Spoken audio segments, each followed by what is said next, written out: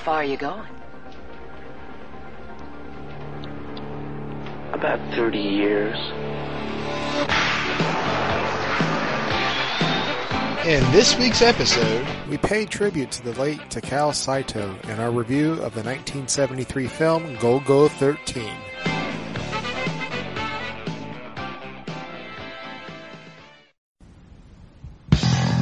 In 0909, you couldn't make the shot. No one can make that shot. No one's that good. You're so nationless, so ruthless, you fucking sniper. I know you with your Japanese eyes. You're so nationless, you're so ruthless. I know your name, boy. In 0909, cut yourself open, sing alone, getting to know you. Cut yourself open. In 0909, making the shot. No one can make that shot. Cut yourself open. You're so nationless, you're so ruthless with your Japanese eyes. I know you do. I know your name is Golgo. That's right. You're the best. You're the best in 0909. So you see the building. You're the best. Take a shot. Getting to know you. Cut yourself open. Cut yourself open, boy. I want to know you. I want to friend. You need something. You need something. Getting to know you.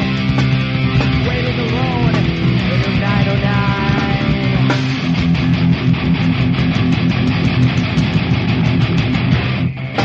Nation, hey, who plays? I know that I have been. Stay away, getting to know you.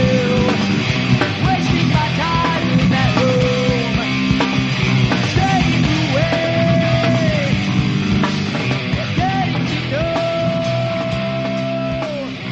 Getting to know. Okay, so it's recording both of us?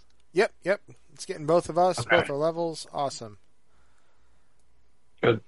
Yeah, I just got emails from AoY that both my panels are on the schedule.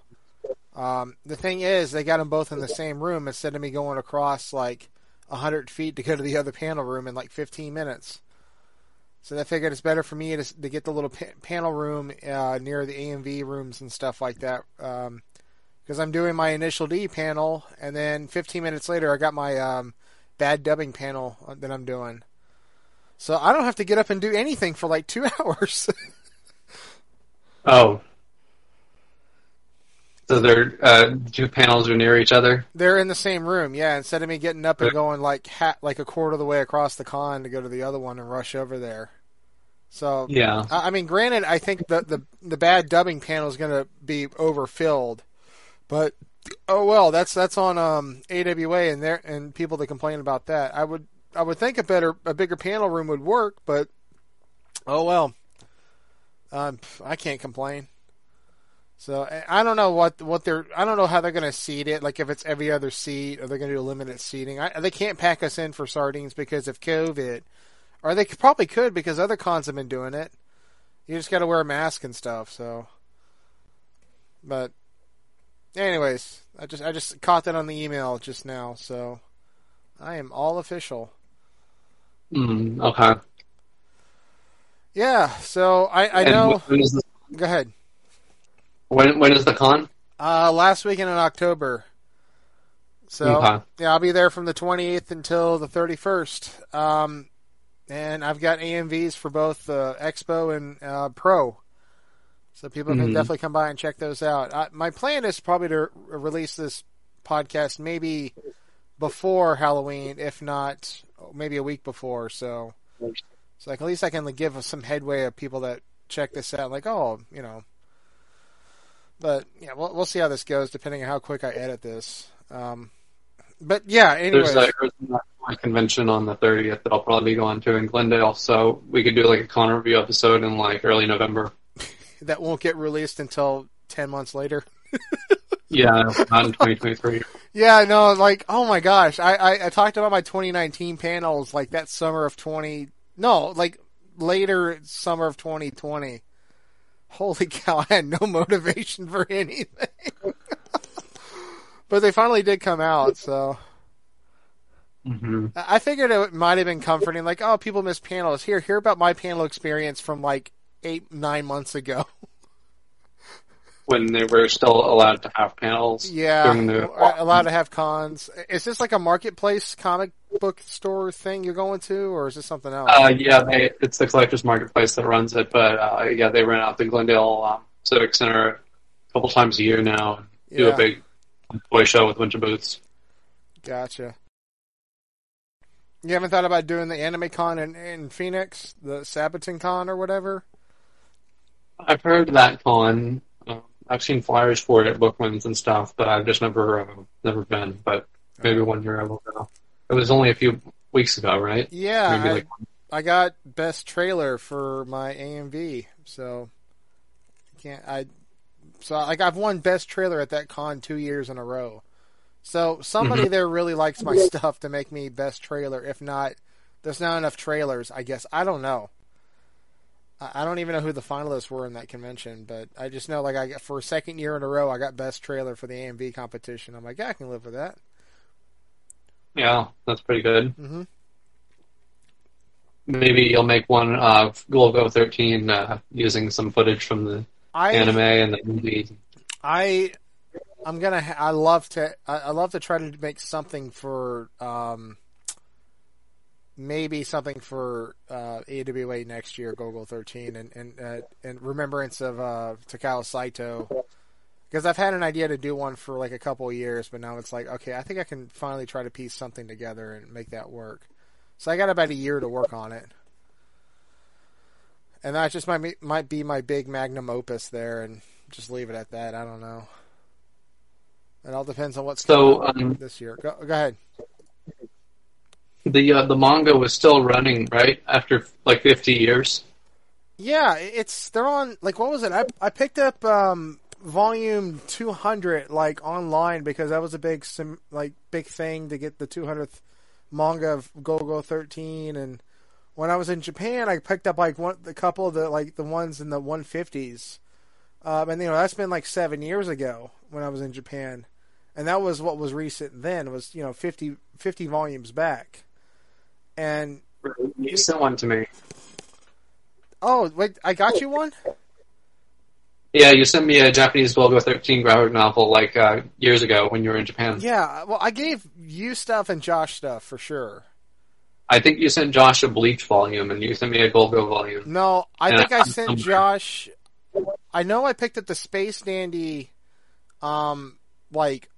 guidebook. I think I got 2 of them and I gave one to Josh. And then you... and then I gave him like a JoJo's earphone wrap or something. No, I don't have that. I have the Space Dandy guide for season 1. Okay, you have Space Dandy. Okay, and I gave Josh something else. It's all on that Japanese, or that me going to Japan episode from 7 years ago. There was something else too. I think it's like a Mikasa from Attack on Titan keychain or something like that. That probably was it. I mean, you'll have it somewhere. You're going to look at it one day like, oh yeah, that's what Dustin got me. Yeah, I'm not sure where it is actually because I've moved a couple times since then. Yeah. You were in Arizona back then, and then you moved to Texas, and then now you're back in Arizona. Right. I'm sure it's somewhere in some box, but yeah. I do have the Golgo on my bookshelf though, so I don't know where that is. Mine are in storage as of now, and because I just don't have room to put them anywhere. I boxed up a bunch of stuff. Was it ever translated into English? The Golgo manga? Well, okay, so I mean, this is going to be a Golgo 13 podcast. The earliest translations that I know of and I'm aware of that even I have is some of the old comic book translations where they adapted some of the stories to comic book form. Viz? Okay, so Viz put out they did 15, 12, 13, 14 volumes of sort of maybe a best of Golgo 13 stories, and I've got a couple of the English ones. I used to have Volume 1. Volume 1 had probably one of the best stories I'd love to see adapted is him taking on a super gun that the Iraqi military built, and he blows it up by ricocheting a bullet off the reflecting pond in front of the gun turret, which the bullet shoots into a bunch of hoses and wires, causing a chain reaction explosion and blowing up the entire facility. Yeah, that's the kind of stuff that happens in Golgo. Yes, and what was it like? I've been hanging out with this nerd couple in my apartment community, with in the past few months, we've gotten really to know each other and hang out with each other. And I brought over my Golgo 13 Sentai Filmworks TV series on Blu-ray because that sucker's been out of print for a while, and that's going up in value. I'm sure that sucker's even more now.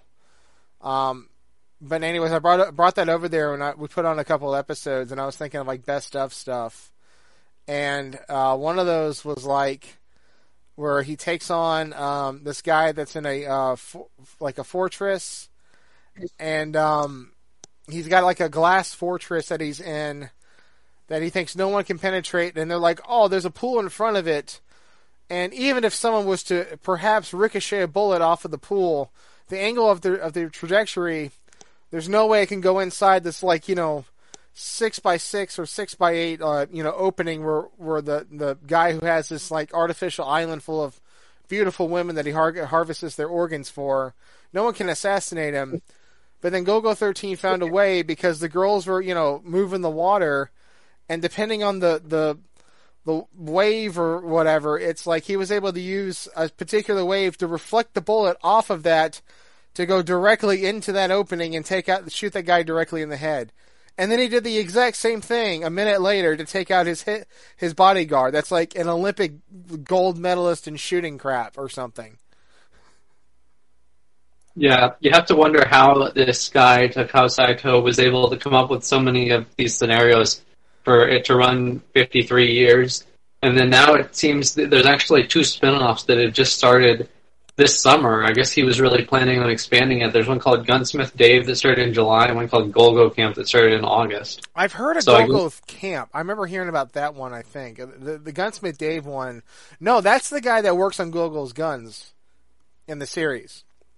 He's he's the only gunsmith that Golgo trusts to make him like a superb M16 that can go double the range or increase firepower by whatever means. And that's like, yeah, I remember that one. And I think probably Saito's got everything planned out. And then because he's got his own production company that makes all the content for Golgo 13. I mean, like, some of the stuff is, like, pretty, like, I'll flip to the pages because it's just interesting, but one of them is, like, I remember he shot or assassinated some guy's fish, and then the bullet went through the tank and took out his, like, wine glass or something. And I'm like, because it's in Japanese, I don't know if Golgo's target was to paralyze the fish or to destroy his glass of champagne. Yeah, and then there's other ones where, like, he'll he tells someone he tells their pet, too, going by this movie. Yeah. Killing animals is also within Golgo. I think animals are like the just kind of the cherry on top to the assassination attempt. If it can be ployed and plotted into the means of Golgo 13 accomplishing his mission. So, well, in this case, he'd already killed the criminal, and then he just kills the bird for good measure. But does that make you think that the real Max Boa was the parrot all along? I think Golgo just likes to shoot things. Well, okay, first of all, maybe it was a reflection of how he felt, because of all the Golgo properties that I've seen and read, this is the one that he's got more empathy and is slightly more human than the others. I mean, I don't remember the Sonny Chiba movie that much. I have it on DVD, but I need to rewatch that. We'll have to review that at some point. But like, I think that's more just like Sonny Chiba being Golgo 13, like the crazy stuff Sonny Chiba does. Well, I didn't see Golgo being that empathetic in this. He's got that steel kind of face to him most of the movie. Okay, I guess so at one point, he takes off his glasses after the woman he's with gets shot, but that's about it. Yeah, so that stuff he wouldn't do, because to him a bitch is a bitch. Doesn't matter. A hole is a hole. You know, whatever. She was there like for James a means. Bond. He always has sex with whatever woman he's with as part of a mission, and then it's kind of like she's disposable, and most of the time she ends up dead. Yeah, I mean, but he seemed like he had sort of remorse, like, you know, that she died, like when he was taking cover behind that rock. And normally he's just like, well, whatever. I'll have another one on my lap, like, tonight after all this. So, or when I get out of the desert of Iran. But I don't know, like he was like, always like, don't follow me. I think like, and even in the series, he's probably like, certain people, he's like, I don't want anything happening to you. I'm going to tell it to you once. Don't follow me. Don't do anything. And if you go against that, that's your own damn fault. So it's like, I done told you, and I don't repeat myself a second time. Which I can totally understand.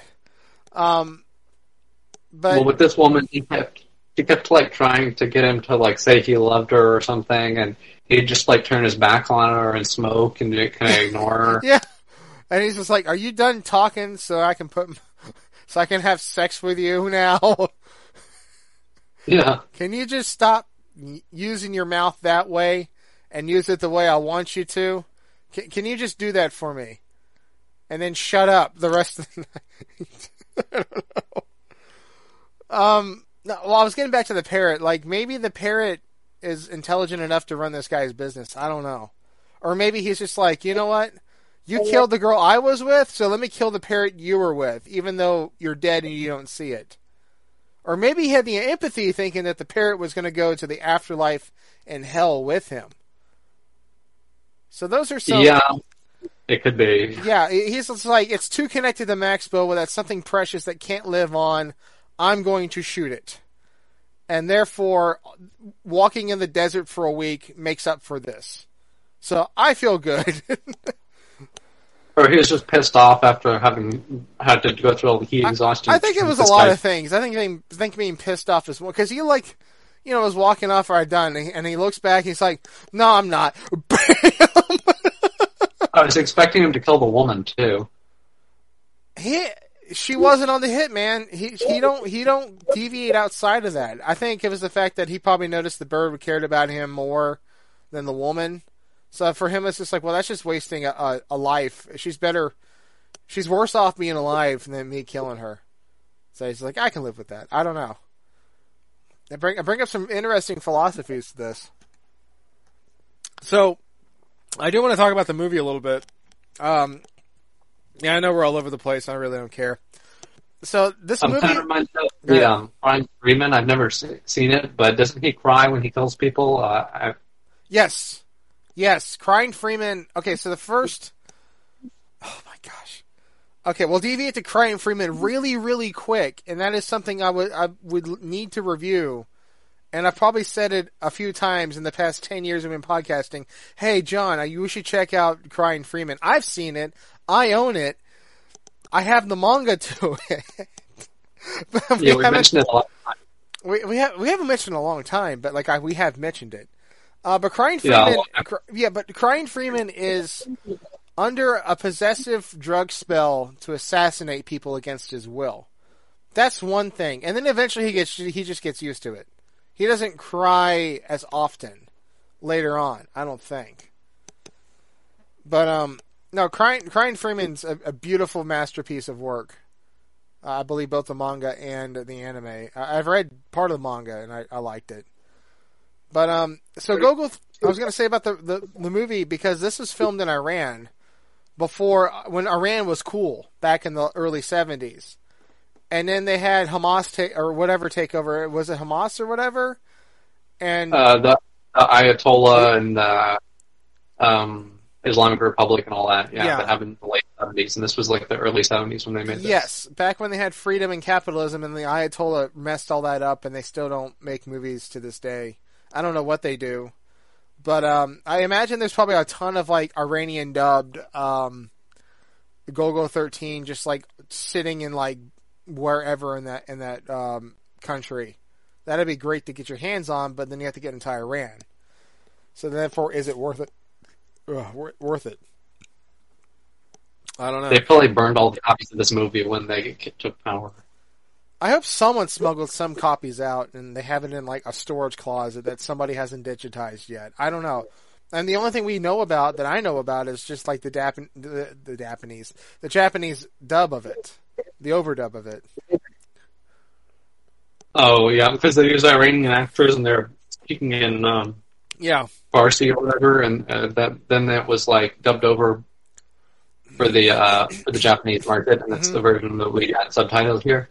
Yeah, I mean, there's no English dub version. I remember trying to hunt down a digital copy of this. I found it on some website, and I don't even know if I can get a hold of that website anymore, but I was glad to be able to find an AVI file of this, and I've had it since like 2013. So I guess the movie's probably easier to get a hold of now digitally online than it was about 10 years ago. But I'd love to get a VHS or DVD copy of this. So anyways, yeah, so this was the first film for Golgo 13 to adapt, and the manga was only out for like 4 years at that point, because it started either in 68 or 69, so like 4 or 5 years. And yeah, I was just reading Takao Saito's Wikipedia page, and it says that he was doing a 007 manga from 64 to 67, and then he started doing Golgo in 68. Yeah. So it'd be interesting to track down James Bond comics by this guy. I think I found, like, there's either I found English copies of it on archive.org that were translated. So they do exist, and I think I've skimmed through part of it. And those I would love to see released in the States, if they can be. And the Ian Fleming's, family or whatever would have to be okay with that. I don't know. I don't even know if I guess maybe Sato still has the rights to those. Maybe, I don't know. Yeah, his estate or whatever. Yeah, his estate probably would have to like authorize the translation or something. But yeah, it's good that there's fan subs of it or scanlations of it on the internet somewhere. I'll have to track it down. I guess at that point there wasn't even Lazenby yet as Bond, so it must be based on the image of Connery. That could be it, yeah. Because what year was Majesty's Secret Service? Like that's 69 or something? It was late 60s, yeah. That was when Sean Connery wasn't done. Because he still had Diamonds Are Forever, and that was an early 70s film. And his last one being Never Say Never Again, that was unofficial to the Ion production or whatever. Mm-hmm. And then soon Craig will be gone from the role. I just wonder who's next for James Bond. They seem to be playing up that the black girl that's going to be in it. I mean, are we going to be like placing him as 007, right? I guess, because, I mean, 007 really, I mean, this is going to the whole Doctor Who controversy, where, people were pissed off that there was a female doctor. It's always been a guy doctor. He's always been, like, pissed off or whatever, and, but now they're back to a guy doctor after, like, one season of, like, the female doctor one. So fans are happy again. I'm not sure or not, because I know that the female doctor's leaving, but they haven't announced who's replacing her yet. I don't think. I thought they already. Okay. They did announce like the director from the first 2 seasons of the show after it got revived in the 2000s is coming back to run the show again. So I think people were happy about that, and he's male. But I'm not sure who's going to be the next doctor, but it probably will be a man. I don't know. I haven't watched the show since they brought in the female doctor. It's just. It didn't seem like it would be the same. I know hardly nothing of Doctor Who, and I feel like it's way too late for me to get into it. Oh yeah, it's very long. The fact that they're still finding old. If I'm going to get into any of it, I might as well watch the stuff from the 50s and 60s. Just start all the way in the beginning of what exists. And I don't know. I'm having fun watching 66 Batman. That's like the oldest thing I'm watching right now. That's yeah. The 60s and 70s stuff is a lot of fun.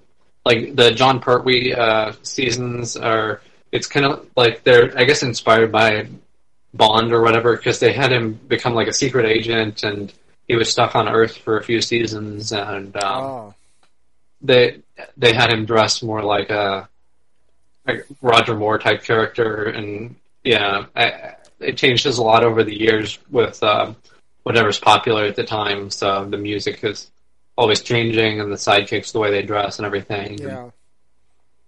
So it is like a fun time capsule just to look at different eras. Like in the 80s, they have like all the synthesized music. And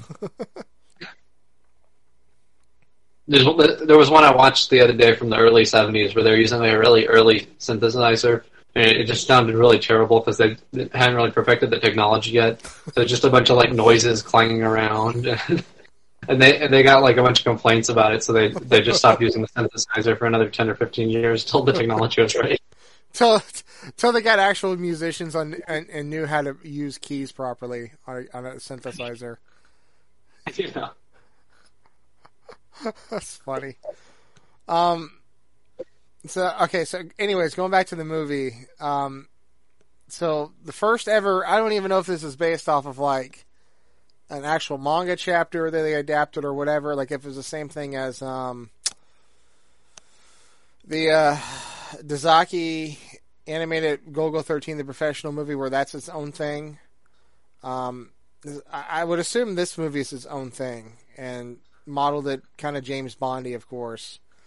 Because I can't think of any, like villains in Golgo 13 that are James Bond-esque with like, a parrot as a a pet, and then, you've got like his female secretary or concubine or whatever that like sits there and holds the phone for him as he's talking to Mr. Walter or whatever because he's so freaking rich and can make this girl do anything as she pounds down Johnny Walker.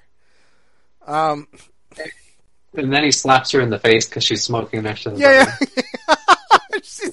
She's like, "Oh, I got your tea," and he's just like a backhander. He's like, "Don't you smoke around my bird? You're gonna give him cancer. He doesn't like that, bitch." Yeah.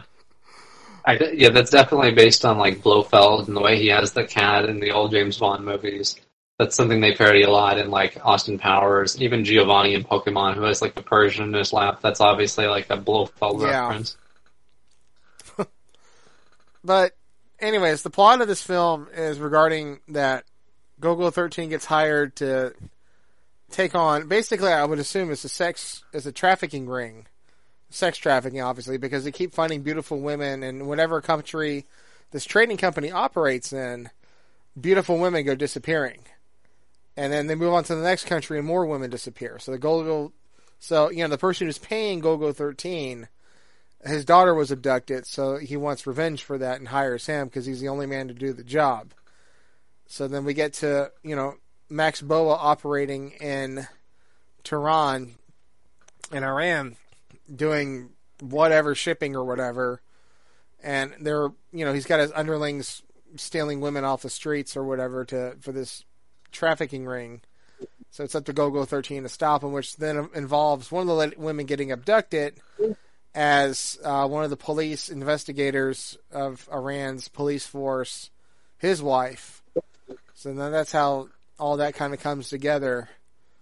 But after seeing this movie is sort of like straightforward, but then it gets kind of confusing because like the first time I saw it, I didn't know what was going on half the time. And then the second time I saw it, I said, okay, the dots are connecting because then you've got, why Golgo 13 is out in the desert because he's trying to figure out, the connection of where Max Boa's, hiding all these girls or whatever.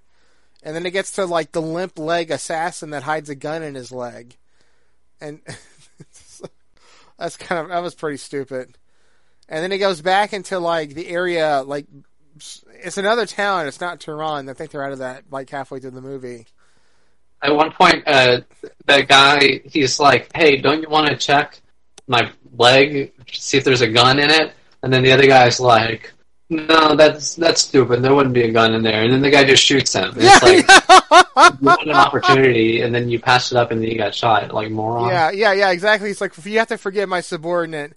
He was being stupid. He didn't do his job right. And they're like, "Oh, it's water under the bridge. Who do we have to kill now?" Mm-hmm. Here's the thing. How did it, like, I don't know how Iran is set up, but it seems like wherever Golgo 13 goes, the desert's a huge, huge freaking place in Iran. But they all seem to know exactly where he's at. In the middle of the desert.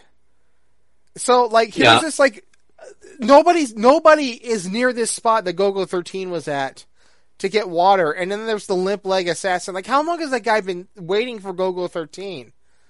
And you didn't see him drive a car there or anything. It wasn't like he got airdropped to that one random spot in Iran. That's what gets me. It's like, how do these people know where he's at all the time? And they didn't have like cell phones to track back then, or like drones. Iran was too poor to have a satellite system in the 70s, I think. I mean, I guess this was the period when the Shah was in charge, so he was allied with us, and maybe we provided him that kind of stuff. But I don't think they would have like leased it out to some like crime boss or whatever that was wanting to use it to help with his human trafficking ring and to deal with. Oh God, it was that's sort of like just kind of fun, campy stuff that doesn't make sense. And I like the fact that like so Mr. Walter's a blind guy that's like, Max Boa's number 2 or whatever. So, they set Golgo up to shoot the wrong Max Boa because we don't know who Max Boa is. At least Golgo isn't because no one has a solid identity on him. And then Golgo gets interrogated and hung up, and they're whipping him and beating him or whatever, and then he's able to get free and beat up the really big tough guy, and then like the blind guy comes in there with a gun, takes his sunglasses off, he's like, you're in my environment because the darkness is like the light to the blind man, and I'm like, wait, what? If you're blind, it doesn't matter if it's light or dark, you still can't see. So, like, how blind are you? And then Golgo 13 defeats him by opening the door to a refrigerator that lights up the room, and the guy's like, I can't see. Like, you couldn't see before, asshole. Like, how would you know? Yeah, I didn't understand that part. I didn't get that part. I thought that was one of those, like, stupid things that didn't make any sense. So they're like, let's just throw it in the movie. They must have, like, changed the line or something from the Persian version to the English Japanese version. It's like translated 2 or 3 times over, and something got lost in translation. Yeah, is he supposed to be blind? Like, well, he's got sunglasses on the whole time. Yeah, sure, let's go with him being blind. Probably the actor thought he was supposed to be blind, and he hadn't like read the script or whatever, and so then he didn't put 2 and 2 together. I don't know. Well, I mean, his 2 bodyguards had to walk him across the street. So, I don't know if it was just like he had like sensitive eyes and he can't see in the daylight. And he's like maybe part vampire. I don't know, man. Yeah, I guess that's true that you can be like legally blind but then still see a little bit or something like that. And that could be it, yeah. But he was saying like blind. He didn't give any like speculation of how blind he was. I don't know. What are your comments on this film? I seem to be doing all the talking. Well, yeah, it's definitely got that like 70s like spy movie feel to it. That's pretty interesting. Like, yeah, you see that in a lot of stuff from the 70s. Like, I've been watching Buck Rogers on MeTV lately, and even though that's like a space adventure thing, that's like they're trying to cash in on Star Wars. The way Buck is portrayed, he really is more like a Roger Moore character. He goes through the same stuff Golgo goes through, where he gets captured and tied up, and then he has to find some way to escape, and then he fights some big burly guy, like in this last one that aired last Saturday, it was the Tiger Man, that he had to fight for the affection of Princess Ardala, and it's always, it's always that kind of thing. If you're watching something from the 70s that's an action thing, it's like, that was like, I guess those Roger Moore movies must have been like the top earning period of Bond, because they made so many of them, and they were like so emulated by so many different franchises. Yeah. Even stuff that you think is like sci-fi or whatever, but then it becomes like Bond if it's that period. And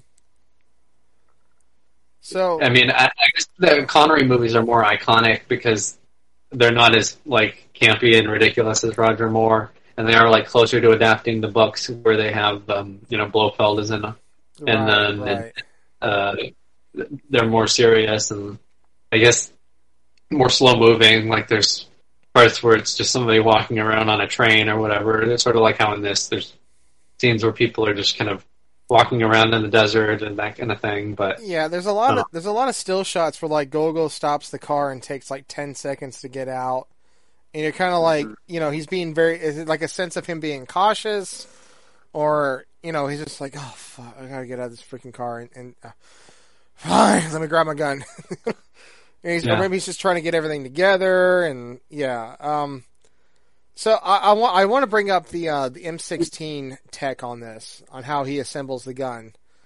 So since I am a AR-15 owner, which is basically the AR-15 is the base model to what is the M16. So they're the same. They're the same rifle, but not really. So what's interesting is how when Golgo assembles his gun, because he gets it shipped in like 3 boxes to the hotel that he's at, because back then nobody bothered to check guns in like boxes, and there was no TSA. It was a wonderful time.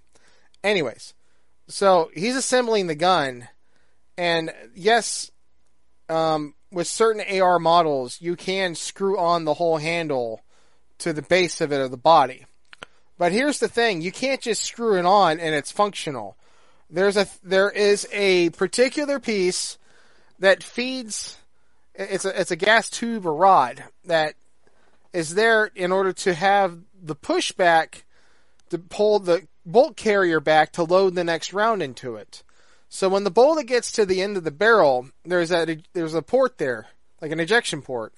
I know I'm messing up on the terminology.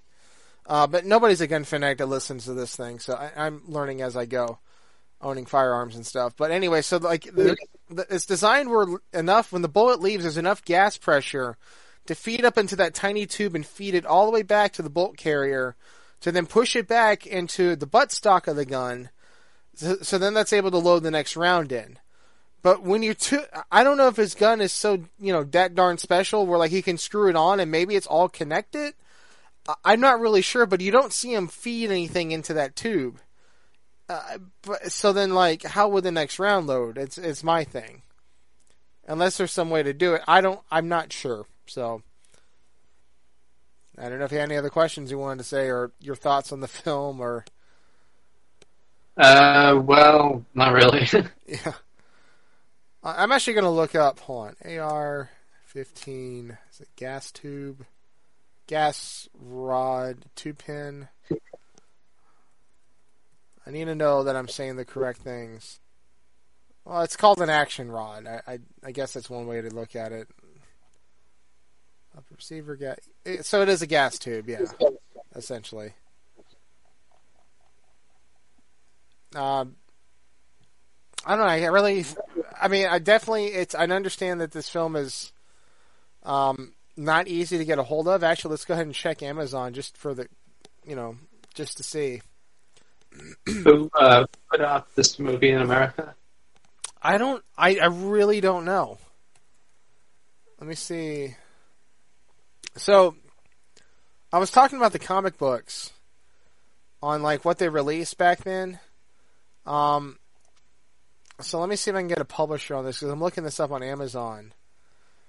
So they were Viz Comics, but I believe somebody else released them because they were tied into the Golgo 13 SNES game, and I think one of the issues I have has like tips to it or something, which is interesting. Yeah, that came out in the late 80s, I guess. Yeah, that would be my assumption, because I think the Golgo 13 game came out in the late 80s. Yeah, like I'm looking at the Viz manga. Like Volume 6 is 1 minute past midnight is like $80 on Amazon for a paperback, because these things have been out of print for probably 10 more and more years. So more than 10 years, yeah. 15.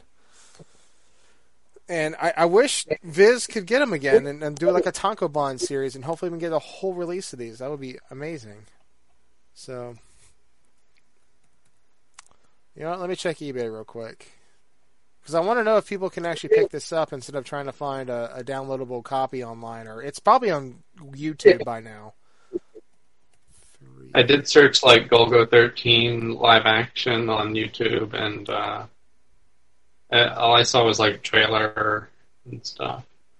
I don't think the whole movie's on there. There's people that are selling like the Japanese poster with Ken Takakura on the cover for like $125. I assume these are probably coming out of Japan. No, this one's coming out of New York.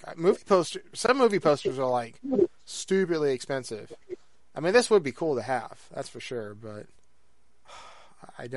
nothing's immediately coming up on eBay regarding the movie. Like, okay, I found the Sonny Chiba movie. That's an import coming from Australia. That one's been released more because Sonny Chiba's popular. There's like a box set of it with other movies with him and stuff that have been put out.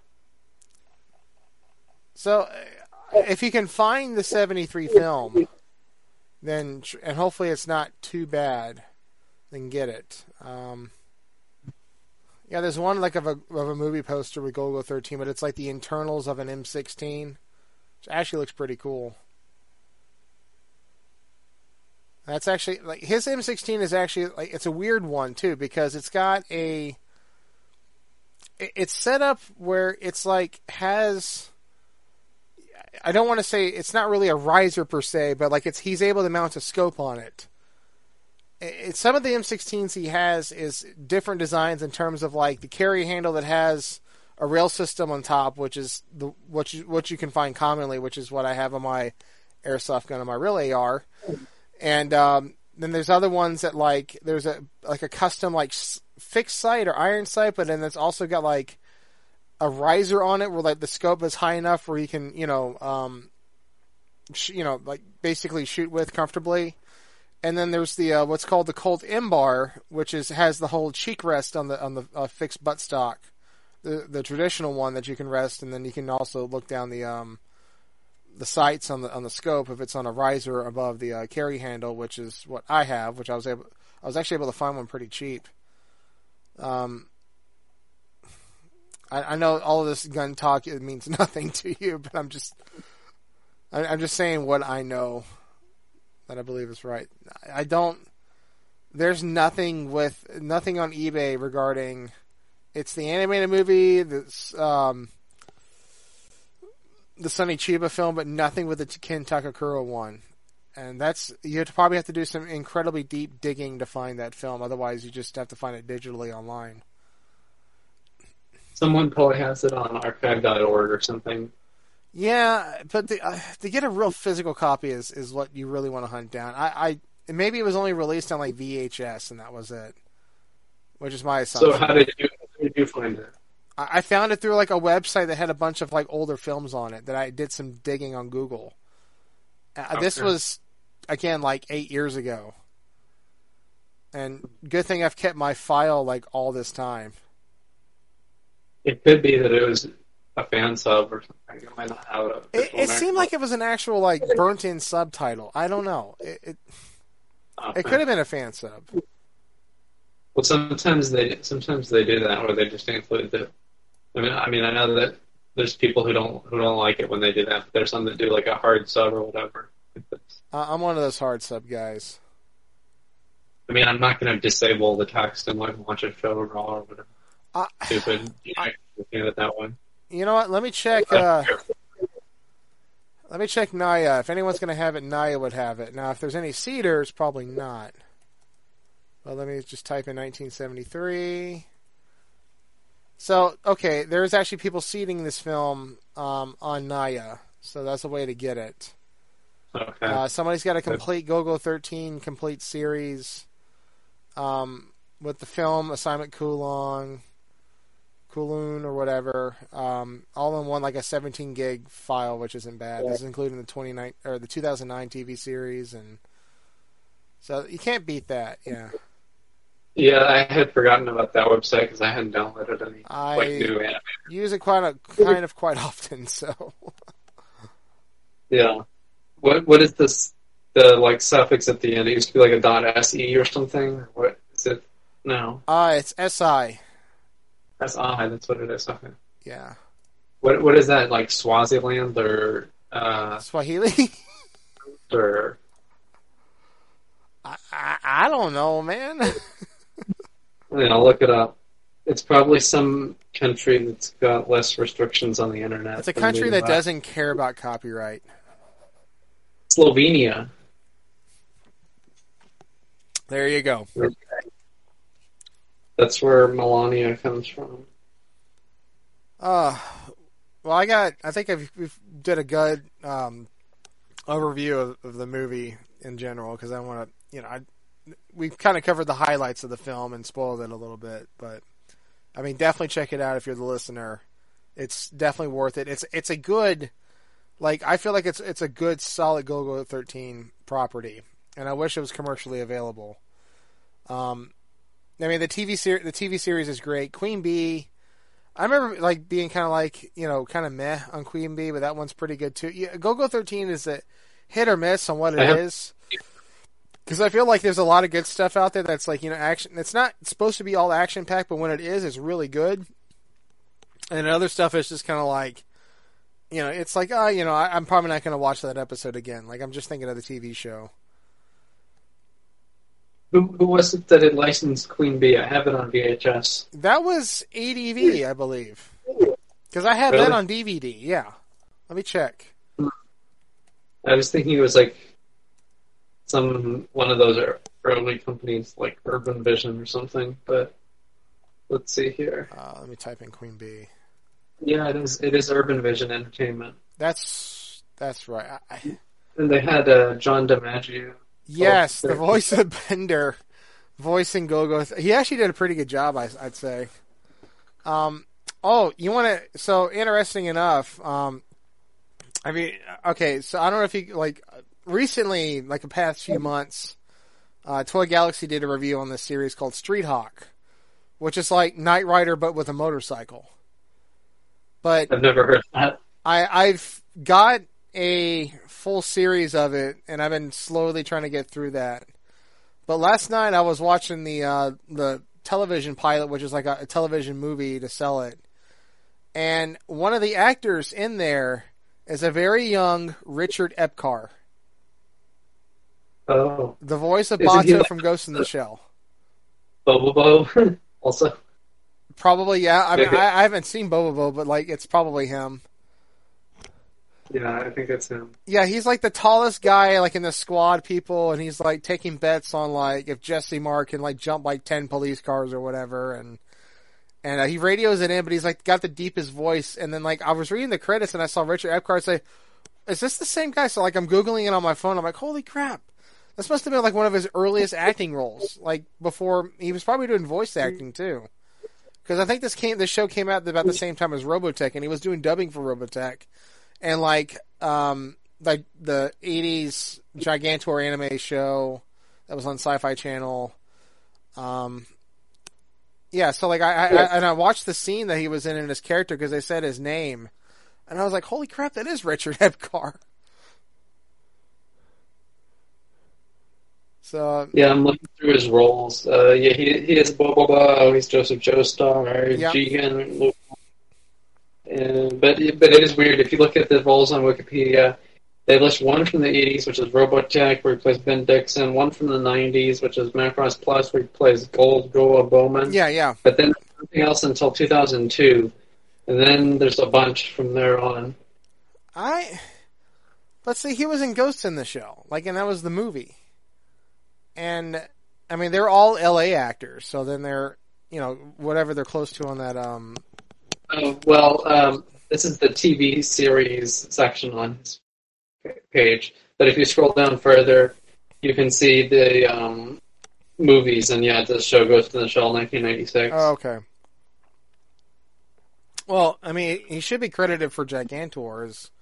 I heard he was in there. I haven't seen a whole lot of that. I know there's somebody, I think it was Retro CCN on MySpleen that got a bunch of rips from Sci-Fi Channel when they had the Gigantor 80 show on there before the Saturday Anime. Okay, so you have that same file? I do, yeah. I think that it was airing next to Robotech, right? Yes, it was. Yeah. I think it was early 90s they were showing that. Yeah, they did air. They did air I think maybe G-Force back then as well. Yeah, it was under Cartoon Quest or something like that. I Yeah, guess they yeah. aired it like Saturdays or on the weekends or something. I, Yeah, they had some shows. I think they had Roman Warrior and a few others. I seem to be the only guy that gives a crap about anime that's been on Cartoon Network, but I love to see someone tackle the anime, every anime that's been on Sci-Fi Channel. And it's only going to stop until like 2011 because after Anime Monday, there hasn't been anything since, as far as I can tell. But that's still a good chunk of time to go through. Like, I don't know how you would begin on like. I mean, is there digital like archives of like TV guides going back to like when that channel started back in the 90s? Like, are you able to even like just sift through all that for? Gosh, I mean, that's what you would have to do. No, I'm sure it's easier than that. I mean, at one point I was going through and watching all the movies and OVAs that they'd aired on there back in the day, like Yeah. like the Project A Code sequels and all that stuff that they had aired back then, and They had Venus Wars Gal and Force.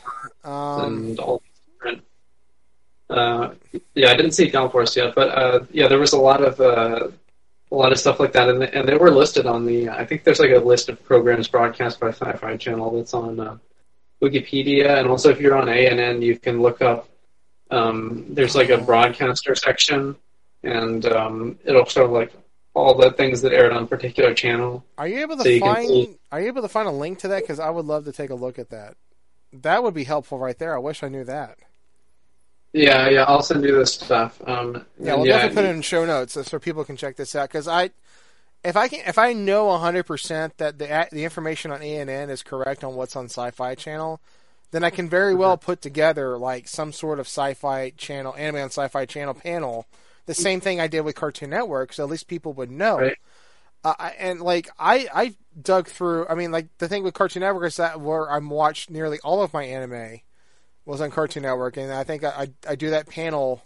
And I like to turn it into something else, maybe a book or I don't know, where I can well document and catalog like anime that's been on that channel, so the anime fans have a resource to know what was on that station and what's been on there for 25 years. Yeah, I think that they probably started in like their early '90s. When did Sci-Fi Channel start? Um, I'll look it up here. Okay, yeah, September 24, 1992. So that's about the same time as the Cartoon Network started airing. Um, yeah, but I don't think Cartoon and Network fully went to anime or showing anime until 95. Do what? Sci-Fi was doing it before Cartoon Network because Mm-hmm. they didn't really have any anime on Cartoon Network until like '96 or so. Well, And they got 95 is when they did they started showing G-Force and Speed Racer 95. and the Night of the Vampire Robots, that one night thing. That, after many years, it's finally online that people can check out. Yeah, I'm just scrolling through the list of programs broadcast by Sci-Fi Channel on Wikipedia to see if they have like a specific subsection for anime. They have like former programming. I don't know if it's going to fit under that. Then they have second run programming. I don't know what the difference is there.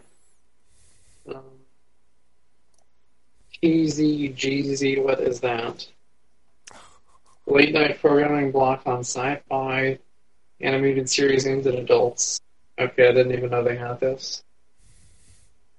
It must be an attempt at like competing with Adult Swim or something. The letters of the alphabet that come after is SYFY. Okay, that's stupid. That rebranding was a joke. Yeah.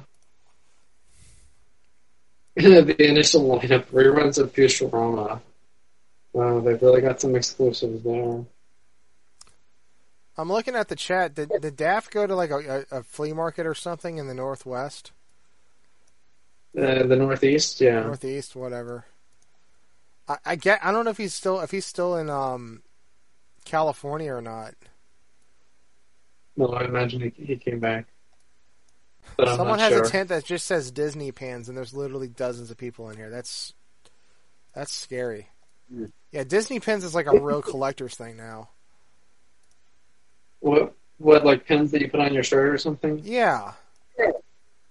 Okay. Here we go. Animation on sci-fi.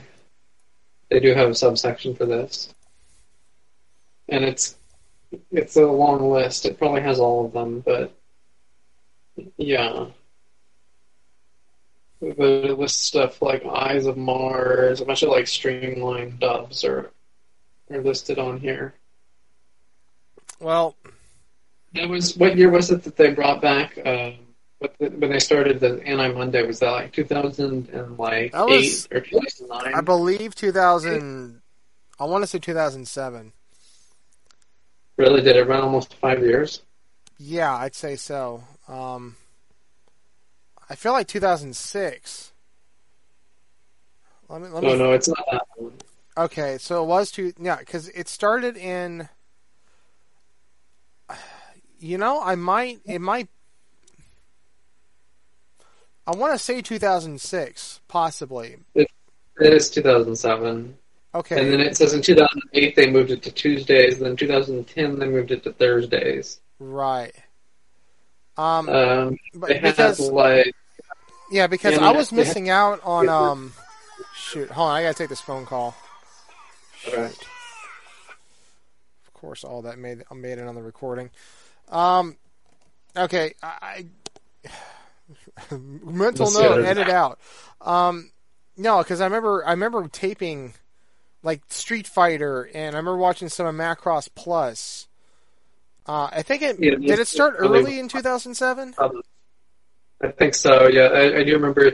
Like at first they had, I think it was Noane and Toko, and then they had like that was Now and Then, Here and There, or something like that. I thought Toko came out in 2008.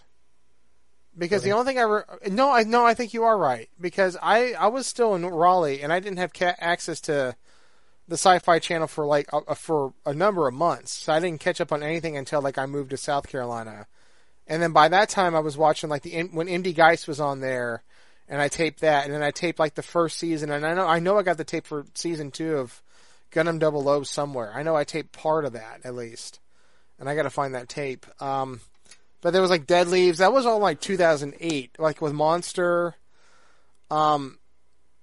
Monster, that was around when I stopped watching them all, because I saw like the first 2 episodes and just didn't get into it. Gurren Lagann was on in 2008 too. Yeah. Yeah, I do remember they had a lot of different things. Mainly it was the manga entertainment stuff at that point. But yeah, they never. I see that Indie Gas is by CPM. Yeah, they had like Vampire Wars. I think they aired Psychic Wars. That was hilarious. Yeah, those were not good movies. Anyways, yeah, I do remember Vampire Wars on there. Virus Buster Surge. Yes, Virus. Yes, I didn't. That was something else I didn't tape, and I wish I did. That one show that's like really gay. Sorry, I can't be more specific, but it's like really gay anime.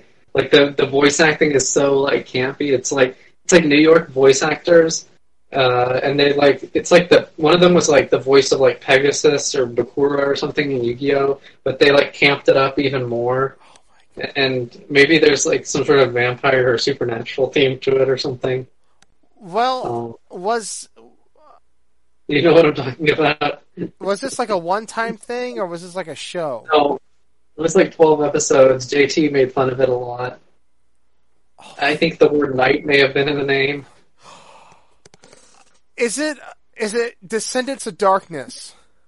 That's a Dark Descendants of Darkness. My brother at AWA 2 years ago, we were in a panel room, and not a panel room, but like a video room, and it was me, my brother, and my buddy John, and we were in there watching. We saw the first 2 episodes, and it was the gayest thing. Like, yes, because the 2 chicken characters in there had, like, the one girl, like, she had the most annoying voice from Jersey or something, and then, yeah, so, yeah, that's that show. And and then we went to the dealer's room the next day, my brother was like, I have to get this DVD, we have to figure out how this show ends.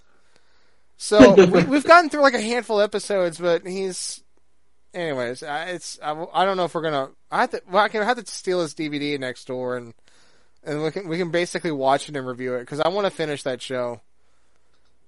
Yeah, I It has watched some all of it. overly gay undertones on that, like majorly, but it's still comical to watch.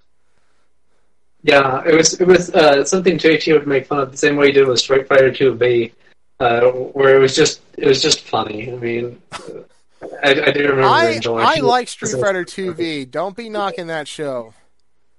Well, I liked it too. It's just a ridiculous show. Well, they never finished airing past the I think they got to the Vega fight, and then they never finished after that. It went on to something else. So I don't know if it was due to ratings, but they never finished that show because that's as far as I got. But I think I might have kept up with it, and I couldn't tape the rest of it. I just got the first 6 episodes. Yeah, I wish I had seen the rest of it, but for some reason they stopped airing it, and then they kept airing like Street Fighter Alpha and Street Fighter 2 and all these different Street Fighter things. Yeah, it's not like Street Fighter did bad for them. It's just they just stopped airing the series and started airing these other things over and over. Yeah. They aired some like motion comic even of Street Fighter. I didn't watch it that night. I don't remember that. I mean, but yeah, the block ended with Star Blazers. And they didn't even finish the whole Star Blazers series. They aired it up into the teens, and then they just dropped the whole thing. So yeah, Star Blazers was like an introductory to anime fans, and also like the nail in the coffin to anime outside of Cartoon Network. It seems like. Yeah, I mean that was during a point where Cartoon Network was kind of like dead as far as anime goes. Like they may have had Pokemon and Beyblade, and that was about it in like 2011.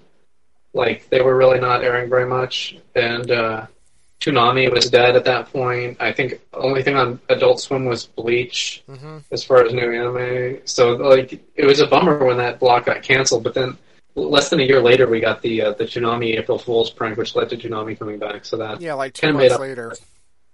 So and Toonami's been on ever since.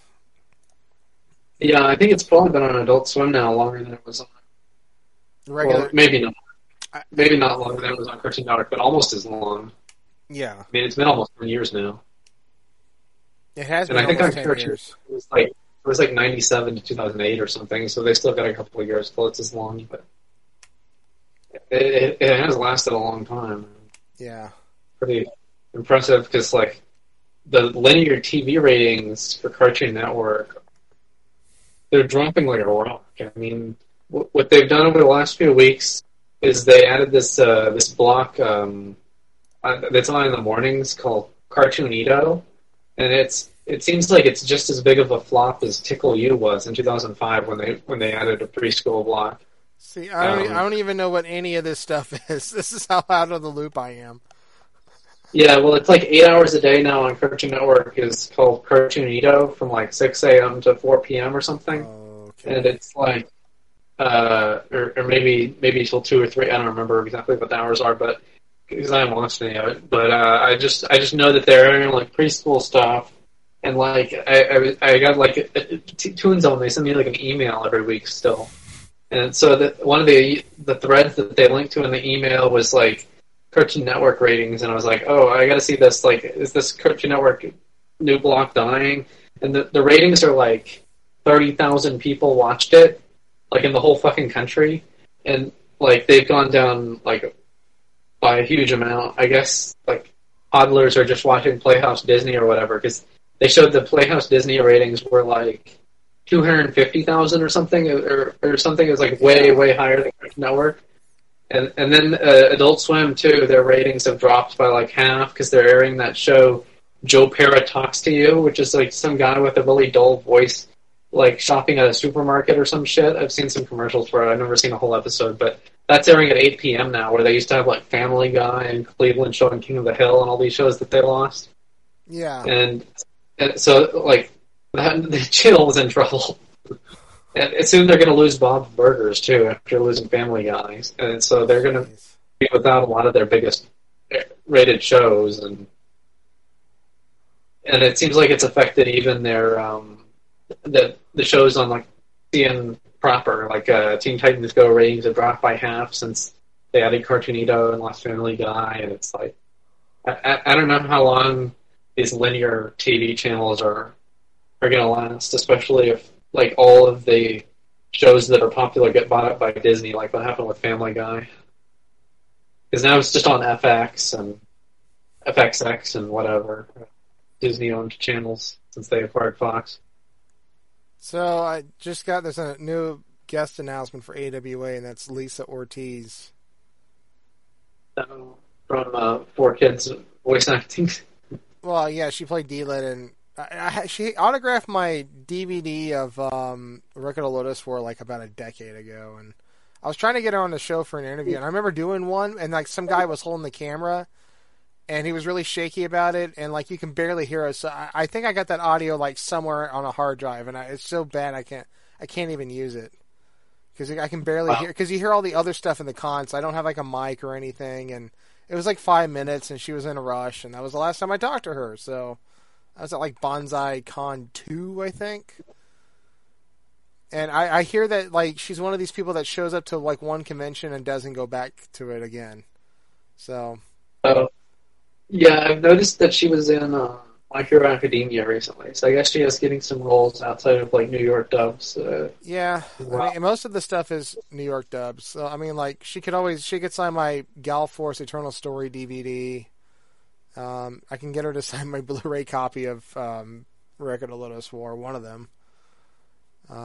She was Alicia in Blue Gender. I don't even remember who that character was. Yeah, that's early Funimation dub. Okay. That must be like after Dragon Ball and Dragon Ball Z and Yu Yu Hakusho. That must be like the first thing that they did. Maybe Fruits Basket was before that too. I remember they like when they edited on Adult Swim, they edited it more heavily than they needed to, because they like. I guess that's just what Funimation was accustomed to doing, like heavily editing something to get it to TV. So they edited out like a lot of the shots of like the blues being shot and all that kind of stuff. But then the Adult Swim bumpers were like, these enemies look like walking vaginas and stuff. And they'd have like these really crass bumpers, but then the show itself was like heavily edited. Yeah. So I think the phrase they used was an angry woman's vagina or something was how they described it in the enemy villains looking in that show. Oh, I mean, Lisa Ortiz was Joey Wheeler's sister, Serenity. Oh, yeah, that's true. Yeah. I was gonna say, gosh, in terms of IRL stuff that's happened, well, Afghanistan's a shit show. So is our government now. When is it not? These COVID restrictions are way out of control. Like even to go to, I guess, in-person learning in California, you have to be vaccinated. Like I didn't even know it was authorized for children yet. The vaccine. I mean, like, how is this is going to affect the public school system? Which I mean, it's already been shit for years. So it's kind of like probably like these parents are like either I don't know if this is affecting like the private schools either. The thing is, there's a whole lot more people that are coming out, trying to come out, and there's been a lot of people in the healthcare system that are quitting, and because they know this vaccine isn't working like it's supposed to. So and take that for what it is. What? Quitting or getting fired because now that there's the national vaccine mandate and yeah, it's both. They're walking off the job. There's many of them. They can only go in like these certain private it's gonna be obviously gonna be right wing online political outlets and stuff that my mom happens to keep up with. It's probably borderline maybe QAnon. Or at least maybe the people that keep up with it are part of that group. Who I'm not really sure, but it's the fact that like, it seems like if you go to the hospital and you're on a ventilator, it's like they're trying to kill you so they can get more money, because if you're dying from COVID cases, that's a bigger paycheck in their pocket. The healthcare system is totally corrupt. I don't know how else to put it, but I mean like, if you're not affected by the vaccine, fine, but there's other people that, in my personal belief, that don't need to take it. And I have an aunt that's in her 80s, and her doctor told her, you don't need to take this. It will kill you. Don't take it. As your doctor, as an honest to good doctor, that I've been your doctor for many years, do not get this. I'm just saying. Yeah, my mom just got the third shot a few days ago, and like it's much more severe symptoms than even the second shot. It seems like each time it gets more and more hard on the body to take these shots. And she was like major like hot and cold spells, and when she was driving, she started like shaking and thought she was going to pass out and had to pull over to the side of the road, and it's been like pretty tough. Why? Don't take this the wrong way, but why? See, now she's already into it. Now she has to feel that she has to take the rest of them because she's already into it. But like, if something's doing that to your body, why are you continue taking it? That's my argument. Well, the idea is like that this is like a temporary symptom, whereas COVID might kill you or something. But then the vaccine could kill you if you're driving and then you suddenly pass out and crash into another car. So exactly. And that happened. It was kind of like, well, this thing is like dangerous, you know. It's the virus is mostly affecting the older people, and younger people. It depends on their health condition. I get that, but they have an incredibly high recovery rate. And even if you have the vaccine, you're still going to catch COVID. So it doesn't really stop you. It doesn't avoid COVID from going into you. It seems to be more attracted to you than if you weren't vaccinated. I'm saying this based on my viewpoints of how I see everything as a whole as of now, that you're not going to hear on lamestream media. So, call me a terrible person for not pushing the vaccine. So, and I'll leave it at that. We'll see what happens with these, this national mandate from Biden on all the employers. I mean, I'm sure it'll go to the Supreme Court because my governor is challenging it among, I think, other governors as well. Yeah. So, yeah, it's going to be a big thing. I mean, there are like vaccine requirements to go to school already for like mumps and measles and rubella and that kind of thing. So I don't think California's vaccine mandate for school is going to get struck down, but making a requirement on employers, I don't think that's been done with other vaccines in the past. Yeah. So that might be something that's deemed unconstitutional, because I don't know where in the Constitution you would see any authority for them to mandate this. Like, what article allows this? There's no mention of vaccination as a enumerated power in the Constitution of the federal government. Exactly, and honestly, it's a moral issue because you're dealing with somebody's livelihood and their health. This is not a one size fits all drug that everyone can take and everyone's going to be 100% fine with it. You clearly see the effects. It's not even doing it. It's not. Yeah, okay. It's affecting. Some people take it, and it doesn't seem to affect them at all. So it's like, okay, fine, great, good for you. But it shouldn't be like, like I said, a one size fits all where you take it and you're not going to get any kind of side effects from it, and you'll be fine, because that's what's happening. I don't know. It's so government control. It's so tyrannical. It is right there in your face, and these people are such sheep. You also have the issue of like pregnant women not wanting to get it. Like the CDC put out some tweet yesterday saying like only 30% of pregnant women have gone no, they want you to get it. But then there's the concern of like, well, should you really be injecting some sort of experimental pharmaceutical substance into your body when there's a life form growing inside of you? Exactly. And you don't know what it's going to have on it. And has this fully been approved by the FDA? Because I've heard it hasn't, unless I'm wrong. Because the CDC is pushing this stuff. So I obviously don't trust them. Do what? They did that emergency authorization, and now I think it may have been approved generally as well now. But I find that bullshit. It's just, I mean, what they said they had like an interview with these doctors that were refusing to take it, and nurses and stuff on the local news, and they were like saying, we're not taking it because it's not been subject to the same long-term review as other vaccines, and we don't know what the long-term effect of an mRNA vaccine is. It's never been done before, and that kind of thing. And especially the effects on a fetus, you really don't know what that's going to be, because it's hard to monitor what's happening in the fetus's body. Mm-hmm. It can't tell you if it's feeling sick, really. Maybe it will kick more or something, or maybe it'll just die. I mean, it's just hard to tell. And are you going to experiment on a bunch of pregnant women, and they're just going to put their kids on the line to do it? I mean, I don't know how safe any of that is, really. You say that, and then we also living in a society where people are pissed off that Texas has an abortion ban. If you're past, the heartbeat. If they hear a heartbeat, don't kill the kid. And I am all for that, because I have an issue with abortion. Personal one, let's just say.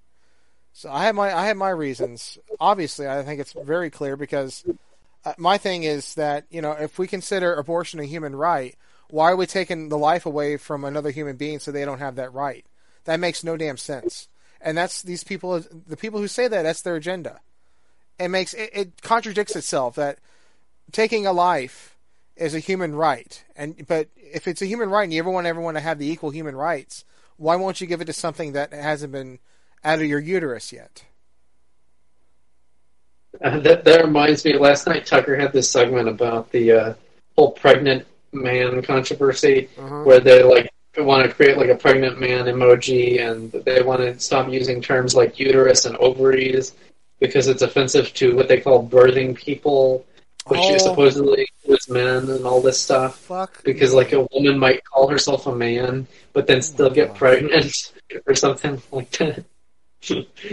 and then he played this clip of some British woman, and she was being interviewed on some British channel about is it transphobic to say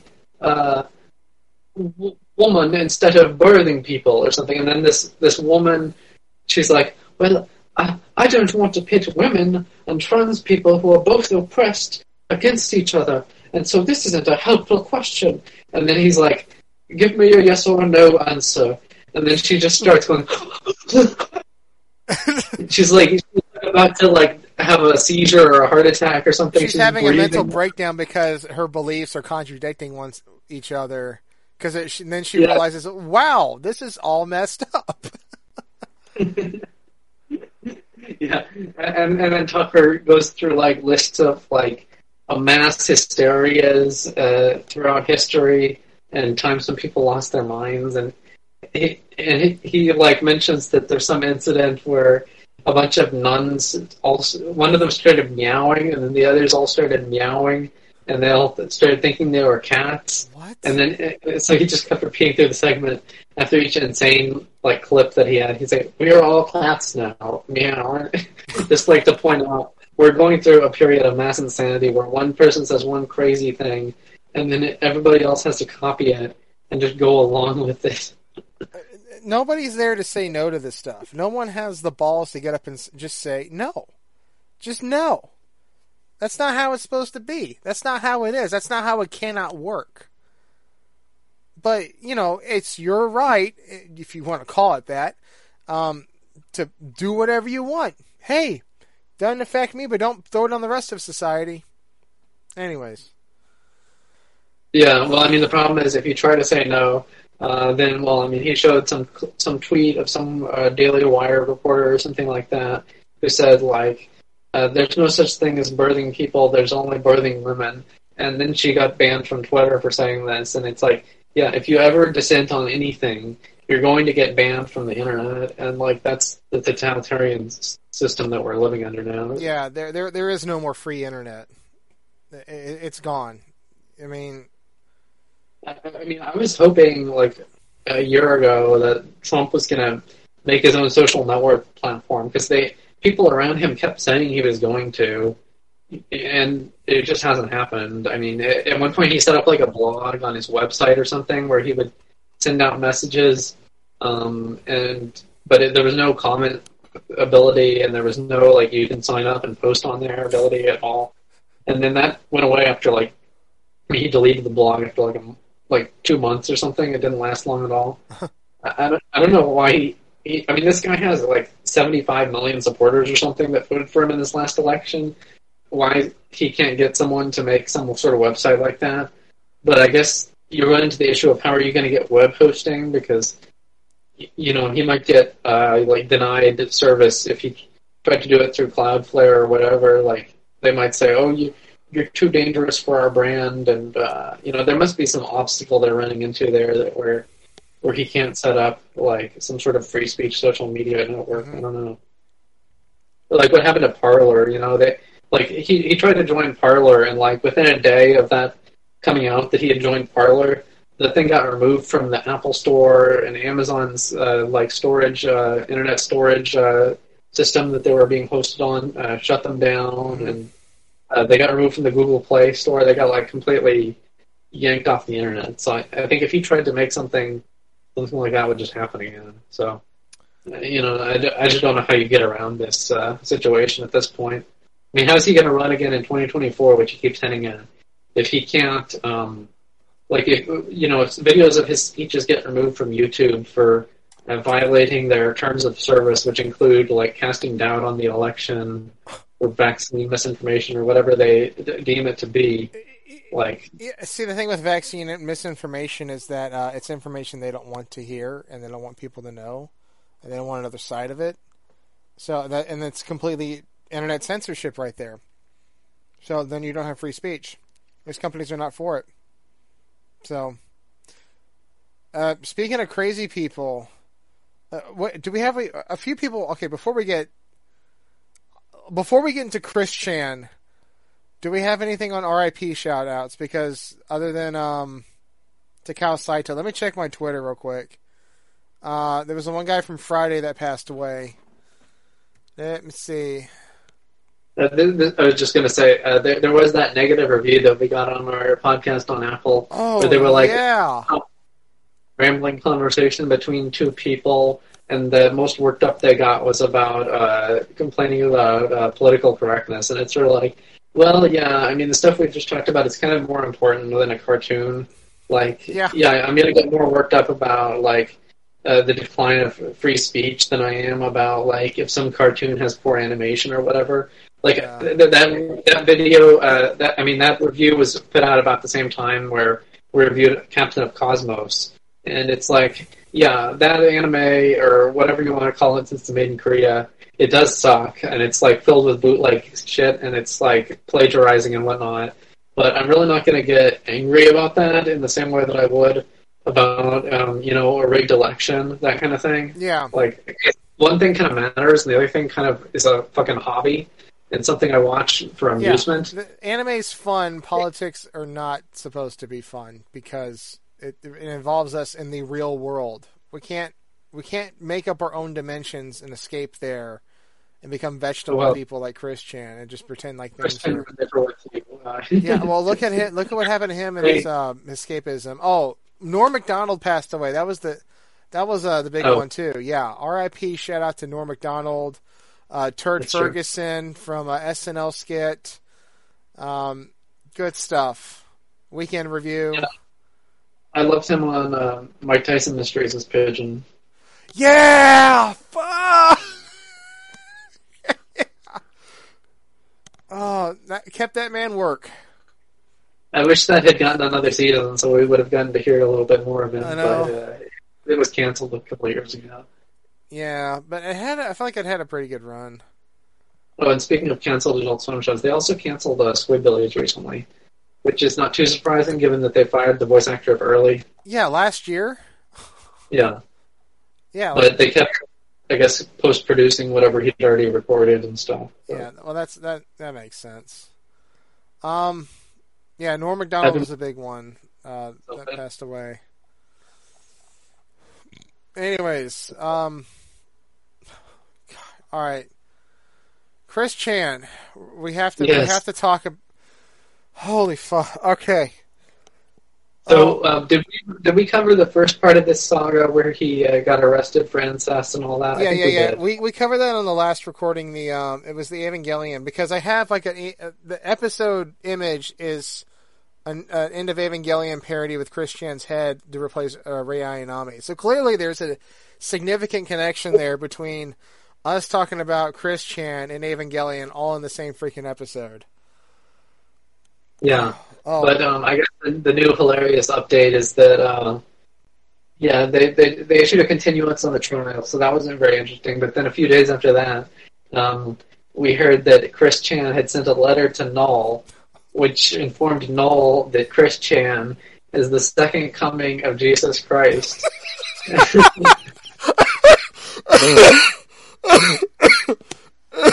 He's like, compare a picture of me to any image of Jesus, and you'll see that the resemblance is uncanny. And it's like, yeah, Chris, I'm not seeing it. And I say this as someone who people would come up to me in college and say, "Hey, you look like Jesus." You know, so you know, I don't think anyone's ever said that to Chris. I don't think that anyone has ever noted that resemblance. it hurt my head and my soul reading this letter, and because I do a lot of reading and understanding of biblical doctrine, and I know I'm a strong Christian believer and a Christian myself, and even though I may not act it and say things that are very unchristian-y on this podcast when I get worked up, like I just did in this episode, because of just people's stupidity. But anyways, I can only do my best. That's it. But I don't think I read this whole thing word to word. But there's a whole lot of errancy in this sucker. Errant misinformation, very unbiblical doctrine to try to justify Chris Chan's means of saying he's Jesus and that he's going through the same thing Jesus went. But if my Bible serves me right, Jesus did not bang his mom, Mary. Yeah, I don't think that's why he got nailed to the cross. No, that definitely... Chris died for your sins. Son of True died for your sins. Oh my gosh! Do you want to read this thing? Okay, sure. I'll read it. Do you have a link? Yeah. Do you want to just take it paragraph by paragraph? Like you do one and I do one, and because I don't think it's very healthy if someone just sits down and reads the whole thing at the same time. Let me post this in the chat here real quick. It is. I just found it on my phone. I can. Okay. Yeah, I'll start reading it, and then you can react. I have finally received fresh paper and envelopes, and feel it advised to inform you of the following, all of which, as you may or will, you have my consent to relay all of the contents of this letter to Joshua, and then in quotes, in all caps, no moon, as well as forward the physical document to David Heilberg, my attorney. The following everyone should hear and appreciate, sincerely authentic and spiritually and aura deep. I also swear direct truth with my left hand over my heart as I write this sentence. And my right hand jerking myself off. Uh-huh. Okay, so should I keep going, or do you want to take over? All right, let me... Oh, God, help me. Firstly... So we're at firstly... Okay, yeah. I'm at firstly and vitally, it should be made obvious and clear that aside from Andy Warhol, my life events at present and so far can directly be compared and matched with that which have been chronicled of none other than Jesus Christ of Nazareth himself. Screw you! In any Holy Bible, hell no. Also, feel free to take any unaltered original photograph of my body's face, neck, and shoulder chest area where I was not wearing the glasses then alter the photo to show a naturally growing brown beard, mustache, and sideburns. Now, place that photo next to any image of Jesus on or off the cross. Compare, look deep into my eyes, and photograph. And see for yourself.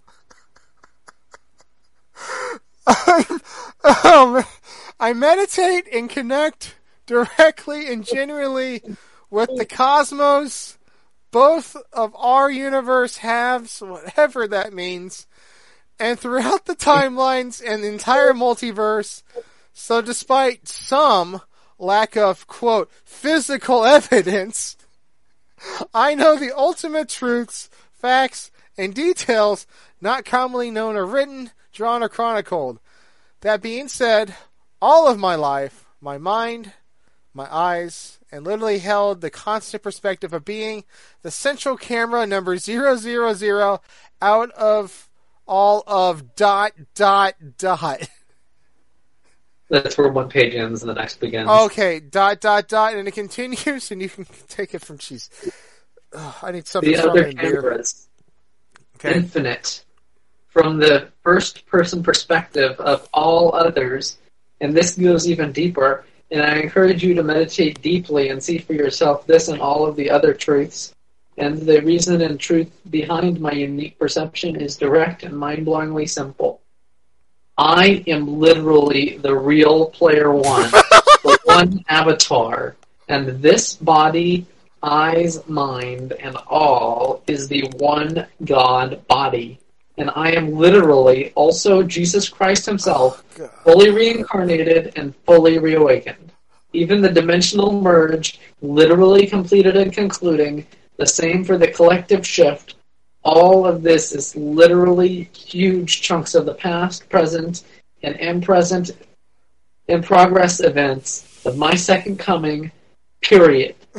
Not all of the details of past chronicled scripture writings are accurate. And a member of this Council of Gods and Goddesses with the strongest and direct connections. I know details have changed some to a lot in regard to the scriptures of the past.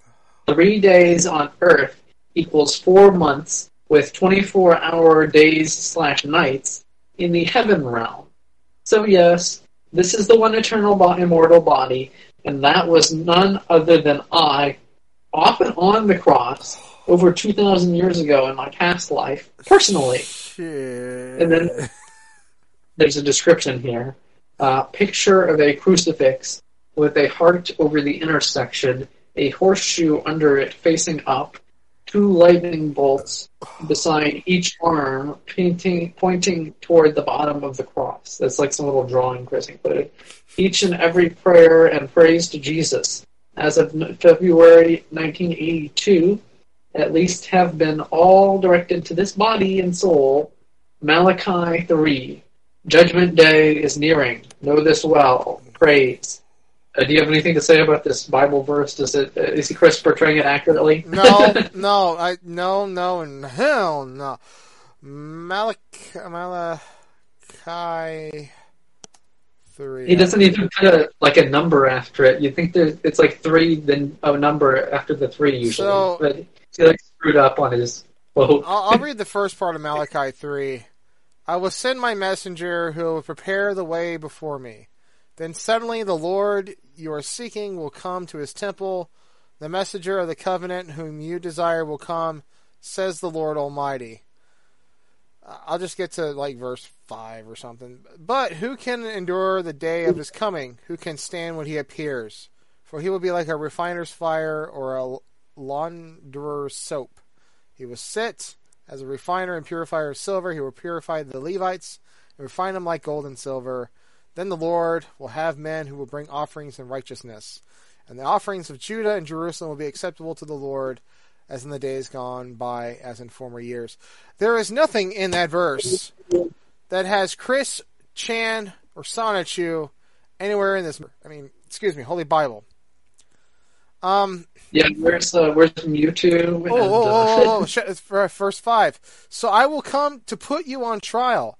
I will be quick to testify against sorcerers, adulterers, and perjurers, against those who defraud laborers of their wages, who oppose the widows and the fatherless, and deprave the foreigners among you of justice, but do not fear me, says the Lord Almighty.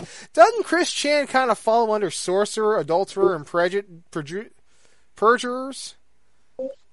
And oppresses the widows? Did he get to that part of the scripture? Because it's in the first. How can you miss it? Somebody threw a Bible at him, and he looked through it, and there's no context of like, here's how you interpret scripture. It's here you go. God will do the rest of the work. It has not happened like that. If anything, it has made him worse, way worse.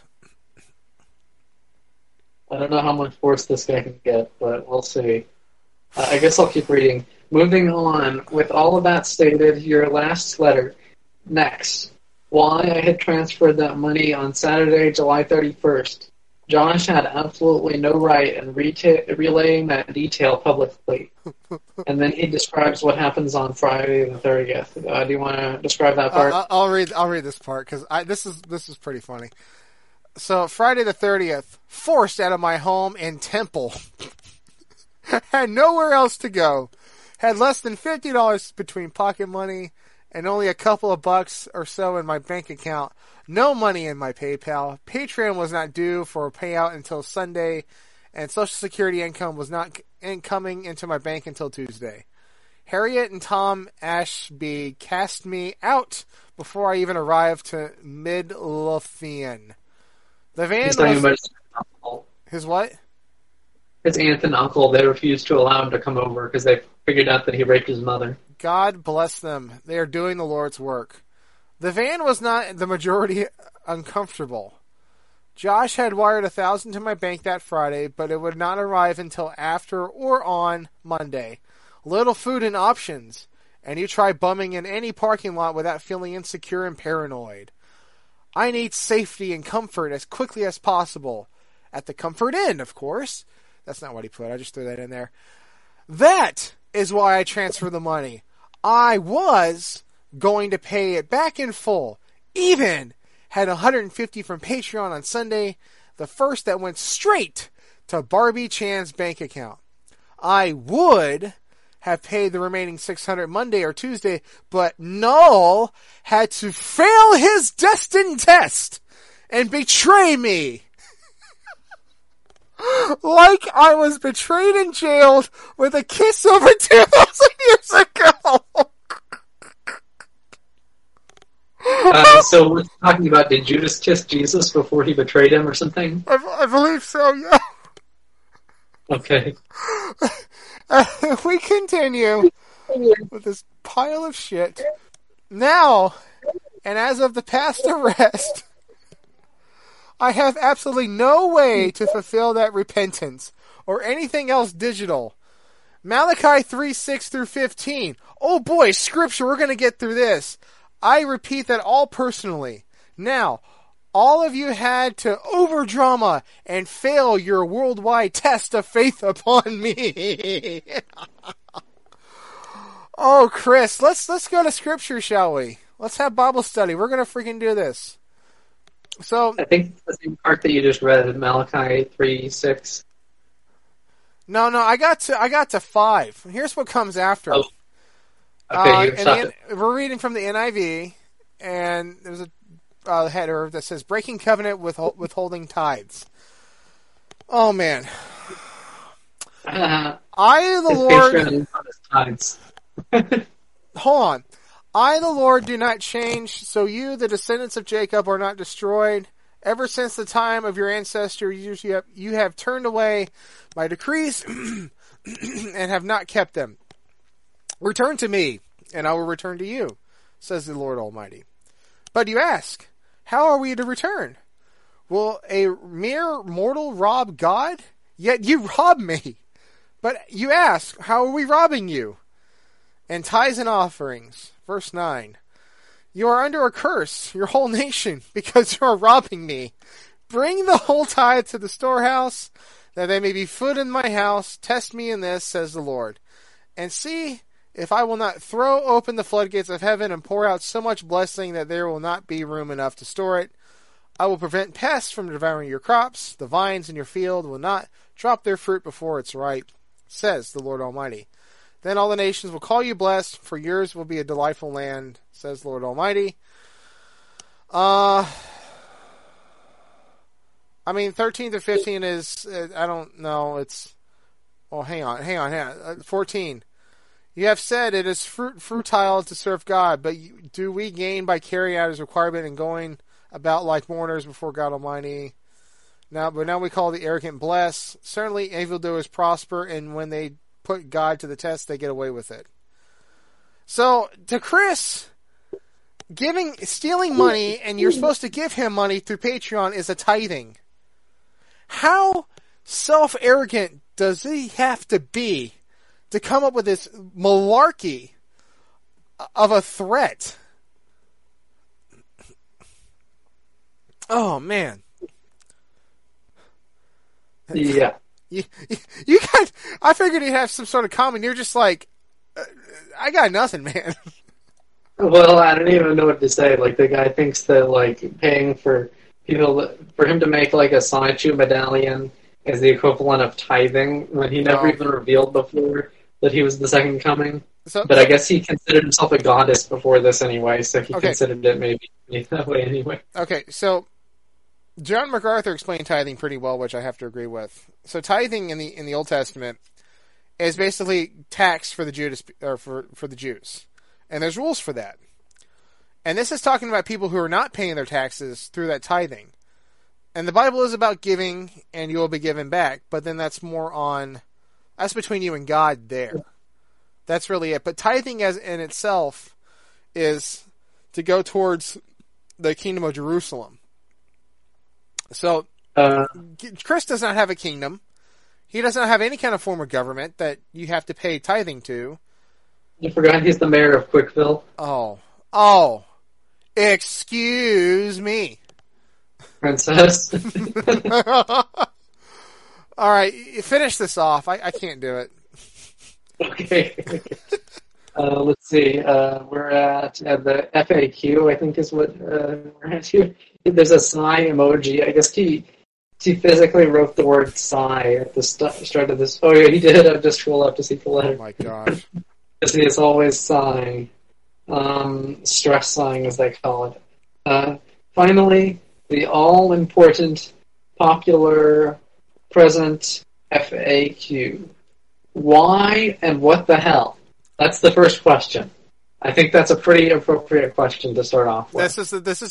This just describes the whole letter in a nutshell. Why and what the hell did Christian had to write this? And why and what the hell is he thinking when he wrote this? Emmanuel, and then in parentheses, God, above all other gods and goddesses, and one of my mentors, herself, had deemed me to heal, cleanse, and clear Barbara of all her past sins and regrets, and improve her abilities directly and personally as her goddess. I don't know what he's talking about there. I have to assume that this is a reference to Bella or some other troll that was manipulating him, calling themselves Emmanuel. He cannot do that. That is through the blood of Jesus Christ. That has been done. No. Continue. We mainly cuddled, soul bonded, and talked. With my penis. Consentful and emotionally and mentally supportive and healing. I did as I had done for and with chosen few back in Israel over 2,000 years ago in cleansing them. Oh no, stop. So, his way of cleansing is banging everyone's mom. Is that essentially it? I don't remember that in doctrine. You missed the part where Jesus went to Israel and had sex with his mother. And whipped out his dick, his holy dick, and no, oh gosh. And my understanding is that his mother was not even from Israel. She was born at some place in Turkey that I went to, and then it was Nazareth where Jesus was born. So anyway, more details for the Bibles that had been overlooked and left out. We gods had eased up on the views of adultery, and he spells it without E. Why else do you have all the pro-gay, pro-lesbian, pro-trans, and all today in the past decades? Everyone involved were all being genuinely, deeply happy, content, and spiritually satisfied with themselves and each other. Well, I'm not sure they were all that happy considering half of trans people kill themselves. As long as all are over the age of consent and the activity was consensual by all parties involved and genuinely spiritually happy, it is good. Okay, so that's some damnable mother effing heresy right freaking there. Obviously he doesn't know what happened to Sodom and Gomorrah in the Bible. Did you read that part of the Bible, Chris? Huh? You got to. You're going to see what happens when sodomy gets out of control and God's like, nope. And no, the Bible is clear on adultery and all the sexual sins that are listed that God forbids because it is against his design. So obviously you got some more reading to do. If I can even help you. It seemed like you got adultery and sodomy mixed up there. Because I understand adultery usually means cheating on your wife. But sodomy is I'll more never get married, so that won't happen to me. No. Oh, gosh. Oh, my stomach churns reading this. And then there's just one last paragraph here. I have written further insights and details and already shared them with David Heilberg. And I get out on second coming, or sooner. I guess he's talking about getting out of jail by ascending into heaven. By uninterrupted co-divine intervention. What? All of your dreams and curses are no more and unrevivable. Judgment Day. Praise us gods. Christian Saichu, the goddess Blueheart, and your lord. So he's still doing the goddess Blueheart thing, even though he's claiming to be the second coming also. That was the biggest pile of heaping bullshit I've ever seen written down.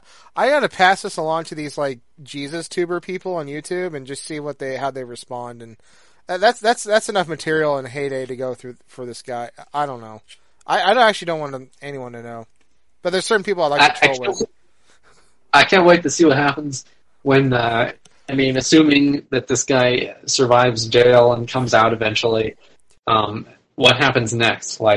Is he gonna get like another group of troll orbiters who validate all his delusions like they did with the whole goddess bullshit?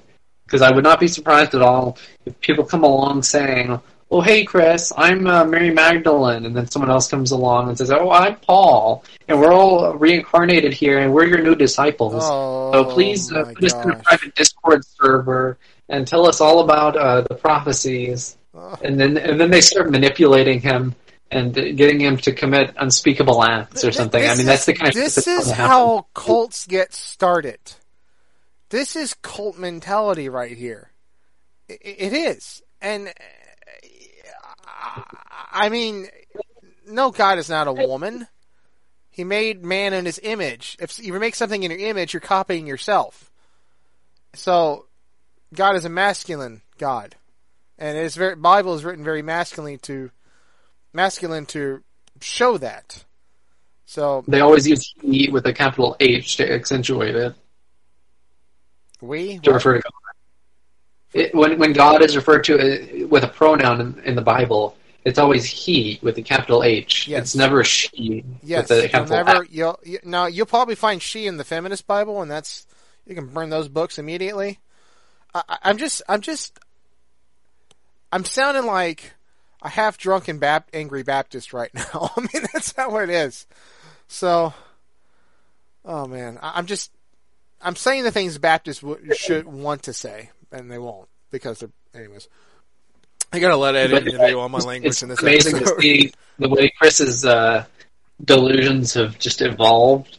I mean, if you look at the early stuff in the early issues of Sonic Shoe, he did believe all along that there was another dimension in which he created Sonic Shoe and all this kind of stuff, and he thought of Sonic Shoe like a sun and he would put his own personal problems into the other dimension, where you would see characters in the Sonic 2 comics were based on his own personal enemies, like Mary Lee Walsh from his college, and the cops who had arrested him for soliciting at various locations with his sign to get women. And so he always had this sort of unhealthy connection between reality and fantasy, where he kind of thought there was this other dimension connected to this one, but it could be seen as a sort of autistic coping mechanism for some time. Like in the 2000s, Chris was more or less harmless idiot who just was completely delusional and hopeless. But I mean, generally speaking, he didn't do anything on the level of what he started doing in the 2010s. I mean, I think it's like early 2010s, maybe 2011 or so, where he starts doing the Tom girl thing shortly before Bob dies and dressing like a woman and stuff. And then after that, he does the whole unclit incident where he tries to change his body with a knife and ends up infecting himself. And then he starts listening to these psychic beats to try to mentally transform his body into yes. And he was saying that his boobs were growing. He was actually growing. I mean, he's always had man boobs, but this is like him actually developing real breast. And I'm like, through music. That was just him getting fatter, and his man boobs grew because he ate like extra McDonald's or something, and he thought it was the psychic beats. But yeah, and then it just keeps going from there. I mean, I guess the point where it becomes dangerous is the Idea Guy saga, where that guy started recording audio of like characters from the other dimension talking to Chris, and then now we find out about this guy that was called, I think, Sean Walker, and he's like obsessed with Randy Stair, the guy who shot up that the supermarket, yeah, because he had connections with a character in Danny Phantom or something. Yeah, he thought that he was shooting ghosts or something, and he was shooting real people. And then this guy, he was making like documentaries about this Randy Stair character, and also running the Watchmen group that was more or less manipulating Chris with all these people coming in there saying, I'm the goddess of the PlayStation Portable, I'm the goddess of the MacBook Air Pro, I'm the goddess of the Sega Genesis, all these people coming in there telling him that they were all these goddesses of these video game systems.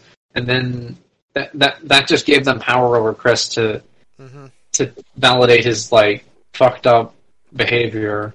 I mean, as far as I can tell, nobody really knew that he was having sex with his mom directly because he kind of was cryptic about it at first, but until that phone call that got leaked. But they were having him do all kinds of fucked up stuff, like this Sean guy. I mean, there's like a 8-minute audio clip that got leaked of him having Chris role play as Randy Stair, and he's like pretending that he's this guy that shot up the supermarket and talking about like why he did it and all this stuff. And it's just like, is this guy trying to get Chris to become like a serial killer or something? Like, what are these fucking people doing? Like, and now that he's even more delusional and thinks he's the second coming, like, what are they gonna have him do next? Like, are they gonna have him like blow up like the mall or something in an attempt to like transcend this dimension or something? Like, I mean, he like the more this guy's grasp on reality flips, like the more dangerous he is to the community. So I hope that he gets like locked up in an insane asylum for life or something, and he's just completely excluded from these psychopaths and is not in any contact with the general public at all. I mean, we wouldn't have the content of Chris Chan making an ass out of himself, but it would be best for everyone if this man was not interacting with the general public. I mean, that's why they denied him bail. They said not only is he a threat to society is a threat to him. Yeah. So yeah, I mean, it's just a mutually toxic relationship between him and these fucked up orbiters that that we found out so much stuff about. I mean, about Bella, who was lacing her friends' drinks with estrogen to try to turn them trans, and was boiling hamsters alive with them and eating them, and all these bizarre, fucked up things that she was doing, and tasing her roommates and tasing herself, waterboarding them, tasing themselves, trying to get Chris to tase himself. I mean, this one is fucked up. Not as much as Chris, but I mean, there's just so many fucked up people that we've learned about through all these leaks, and they just keep coming. Like they've implicated like the mods on the Quickie Discord server, the mods on the Kiwi Farms thread, and it seems like everybody had some amount of culpability in all this. And like, I mean, I hope that these people are all just decimated and none of them come back to the Christian community because they've all been exposed by this user Spooky Bones who keeps making thread after thread about what the newest leak is and who's been implicated now. And I mean, these people, they all need to be like completely kept away from Chris and shamed. I mean, most of them have deleted their Discord accounts and everything, which I guess is a good start. But I don't think there's any criminal liability that any of these people have. Like, I don't think any of them like told Chris to rape his mother or whatever. And even if they did, I don't know if suggesting incest is actually like a crime or not under the law. But I mean, they're all just like totally toxic, fucked up people, and who knows what they do with this new iteration of Chris where he thinks he's Jesus. Yeah, it's not even funny anymore. I mean, okay, yeah, I sure as heck laughed at this, but it was a laugh of like, I was also, disgusted at it. Like, that it's like, gosh, just you need help. But yeah, I mean, Chris, it was funny when I first read this letter. Yeah, I definitely laughed at it a lot because it's just like this new off the wall development. But at some point this saga has to end. Yeah, it's just there just needs to be the mental like Arkham Asylum arc of Chris Chan's life, and that's the last one because he can't go anywhere. Let's hope. Well, if he's in Arkham, he'll get out. Like, so then we don't, and then he'll become a supervillain. So that doesn't really help him. Yeah, we want like a more secure asylum than Arkham. Oh my gosh! Just any other asylum place that doesn't have the word Arkham on it. Right. There you go. Yeah, or if it is Arkham, hopefully it's the version of Arkham that got gassed a few months ago in the DC Comics, where Chris gets put out of his misery. Oh gosh. I mean, certainly in the past, I don't think someone like Chris would have escaped a lynch mob. I mean, I think if this had happened 100 to 150 years ago, they would have taken him out of the jail and hung him right away. But Chris is lucky we're living in a more lenient period. The worst case scenario is that he gets like. They decide that this was like voluntary or something, and that he's so delusional that there's no evidence that this actually happened and that it wasn't just something that happened in his head or something. And then he ends up saying like, well, I plead insanity, and then they put him on some psychotropic drugs for a few months. They decide he's responding well to it, and then they let him loose, and then it all happens again. I mean, that's the worst case scenario. And given all these times in the past where I thought, well, this is it for Chris Chan, this guy just maced someone for no reason at GameStop. Oh, he ran over Michael Sniper. I mean, how is he going to get away with this? He keeps getting away with it. He's never spent any significant amount of time in jail. It's always the conclusion to like a Batman 66 episode. How will Chris Chan get out of this one? Tune in next time, same Chris time, same Chan channel or something. Yeah. Just make a 66 Batman parody of how Chris gets in these situations, by himself. It's not by his own accord, or it's all by his own accord. And then he just walks scot-free. It's literally the same thing. Batman. Holy incest. I see someone over there who thinks he's Jesus Christ raping his mother. That's no good. Holy Alabama hoedown, Batman!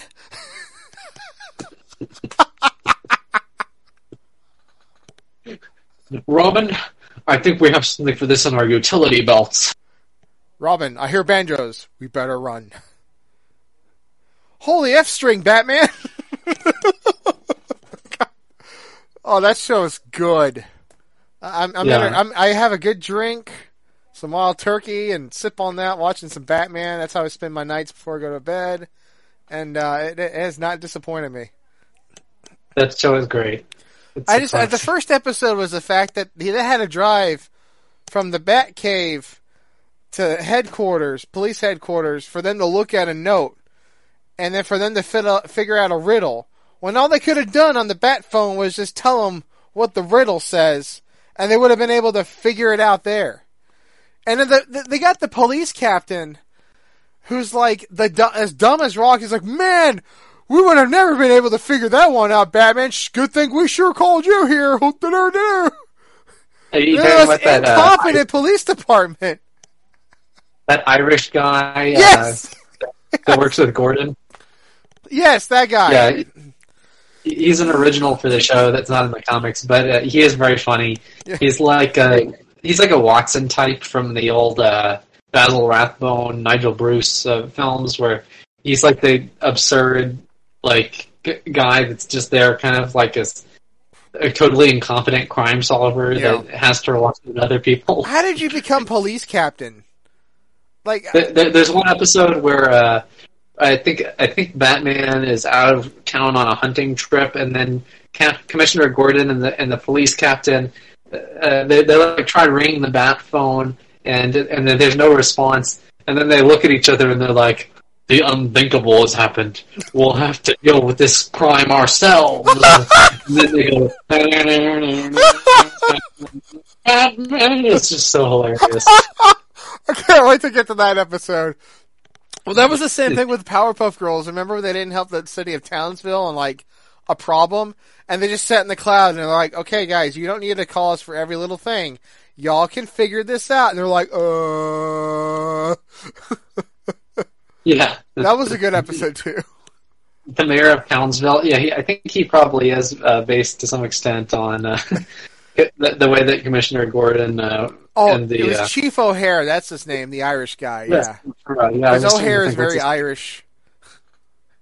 Yeah, he's always saying "Saints preserve us" and that kind of stuff. Or Begorra, all these things. I wonder if he's a Protestant Irishman or a Catholic Irishman.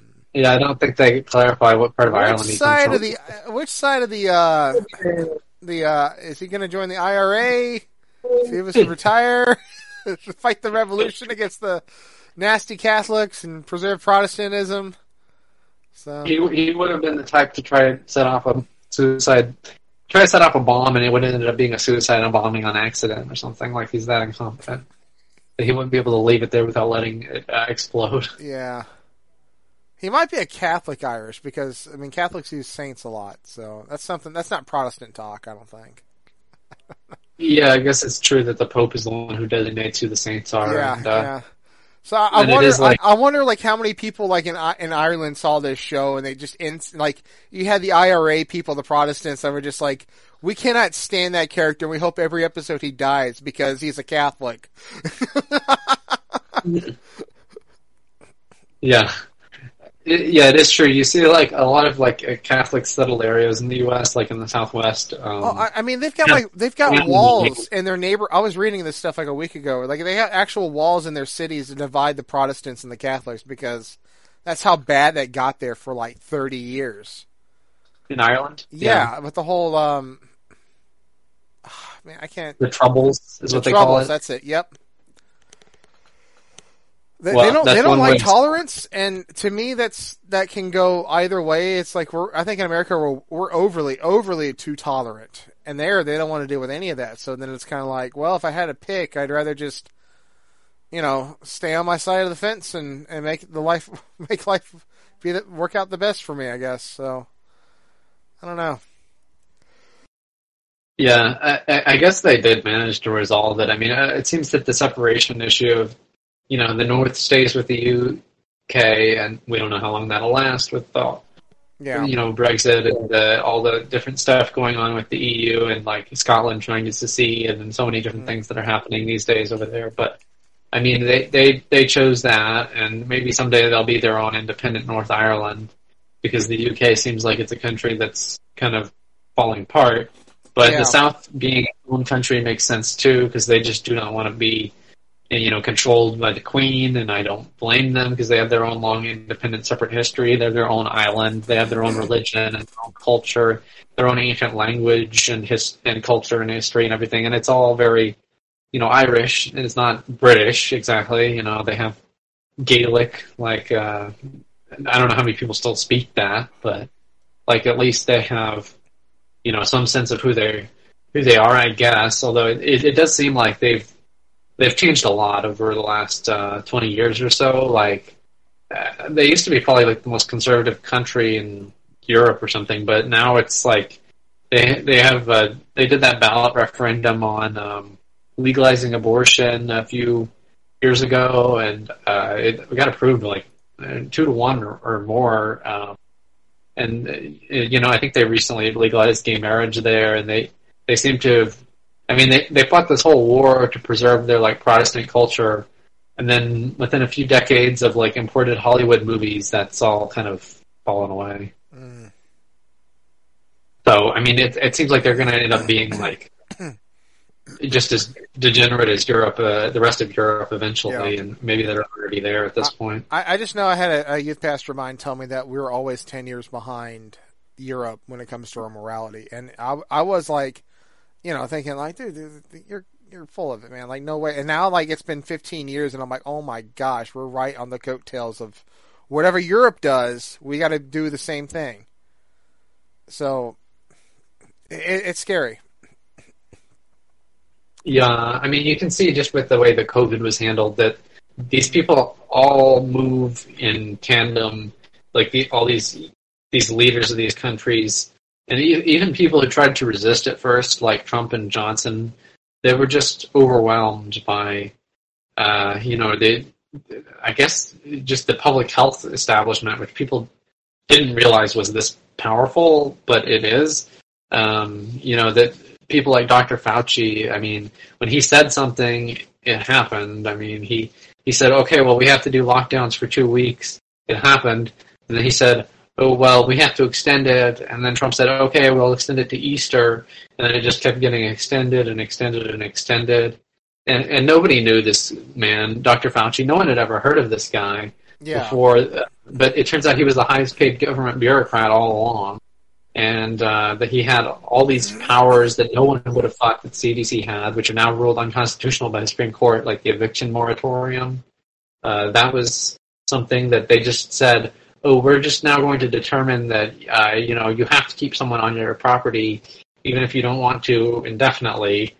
And we're a disease agency. You wouldn't think this, you'd think this would be something for the Housing and Urban Development Agency or something, but, they just decided, well, this is what we're going to do, and then they did it. And, and then you have the restrictions on, the synagogues in New York City, where they were doing all these kinds of anti-Semitic shutdowns of the synagogues, and then the Supreme Court said, well, no, these were illegal too, because it goes against freedom of religion and freedom of assembly.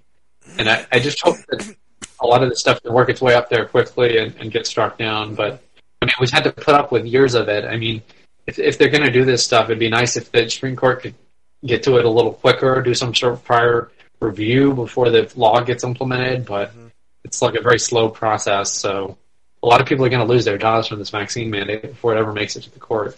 I mean, there's people quitting over it. I mean, yeah. Supposedly I heard that there was like a bunch of truck drivers that were going to walk out on the job like a week or two ago or something, so I didn't hear any report on that, so I'm not really sure. Otherwise, it's going to be reported. It seems like the truckers are often full of hot air. I remember these guys saying during the BLM rioting that cities that defund the police, they're not going to deliver there anymore. But then I didn't really hear anything about shortages of goods coming into these cities. So I don't know if they actually follow through on this stuff, or if it's just a few of them that say this, and then those guys get fired and replaced with scabs, or I don't know how the whole trucking industry works, but you do often hear about them being like the most resistant part of the workforce, I guess, because they're like, most of those guys are wearing MAGA hats, and I think probably that's one of the most conservative professions. They're not like, I mean, I think probably the fact that they're generally not college educated is probably the biggest indicator of, Trump support. Like if you look at polls, people who go through college indoctrination definitely move to the left. Mm-hmm. And you can see, people like Daft who are Biden voters. You can see him looking down on these people at the flea market. He says, I was asking him about this booth where they do a poll on whether you're a good person or not.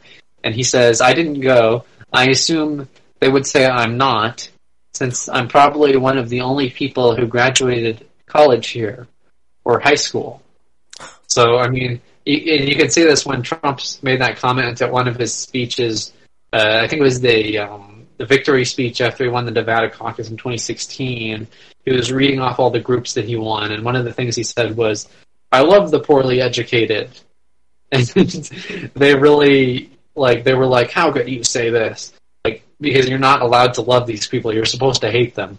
That's like the way the media regards them. They hate them. They want them to lose their jobs. They want them dead eventually. That's the way they're regarded by Well, as CNN. someone who is college educated, and I do not share Daft's sentiments, so there you have it. And I think I actually did better in college than Daft did. I don't know. He was the one that didn't do anything until the last minute. And then I bust my butt for a C. So, I don't know. Well, do we have anything closing remarks, or should we call it quits here? I think the Chris Chan thing was the major thing on the whole letter and getting that out there and sharing our thoughts on it. How did it make you feel? Like crap. Anyways, this is another politically driven, fun episode. We reviewed our movie in 45 minutes and then spent the rest of the time talking about the rest of the stuff happening in this country and our thoughts. So, and you're welcome to agree or disagree. We at least have that freedom on here for now to say that and choose that. So, there you have it. Yeah.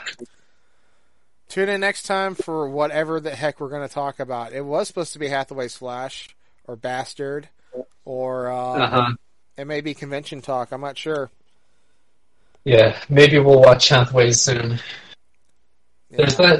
There's that new version of that Gundam episode that Tomino hated. That's in production. Yes. So freaking Yoshikazu Yasuhiko is making an anime film off the Koskin Island episode of Mobile Suit Gundam, and I assume that's going to be the best thing ever because he's working on it, and that dude is a master storyteller. So I am ecstatic for that. I honestly thinking on the episode plot-wise, it's really good.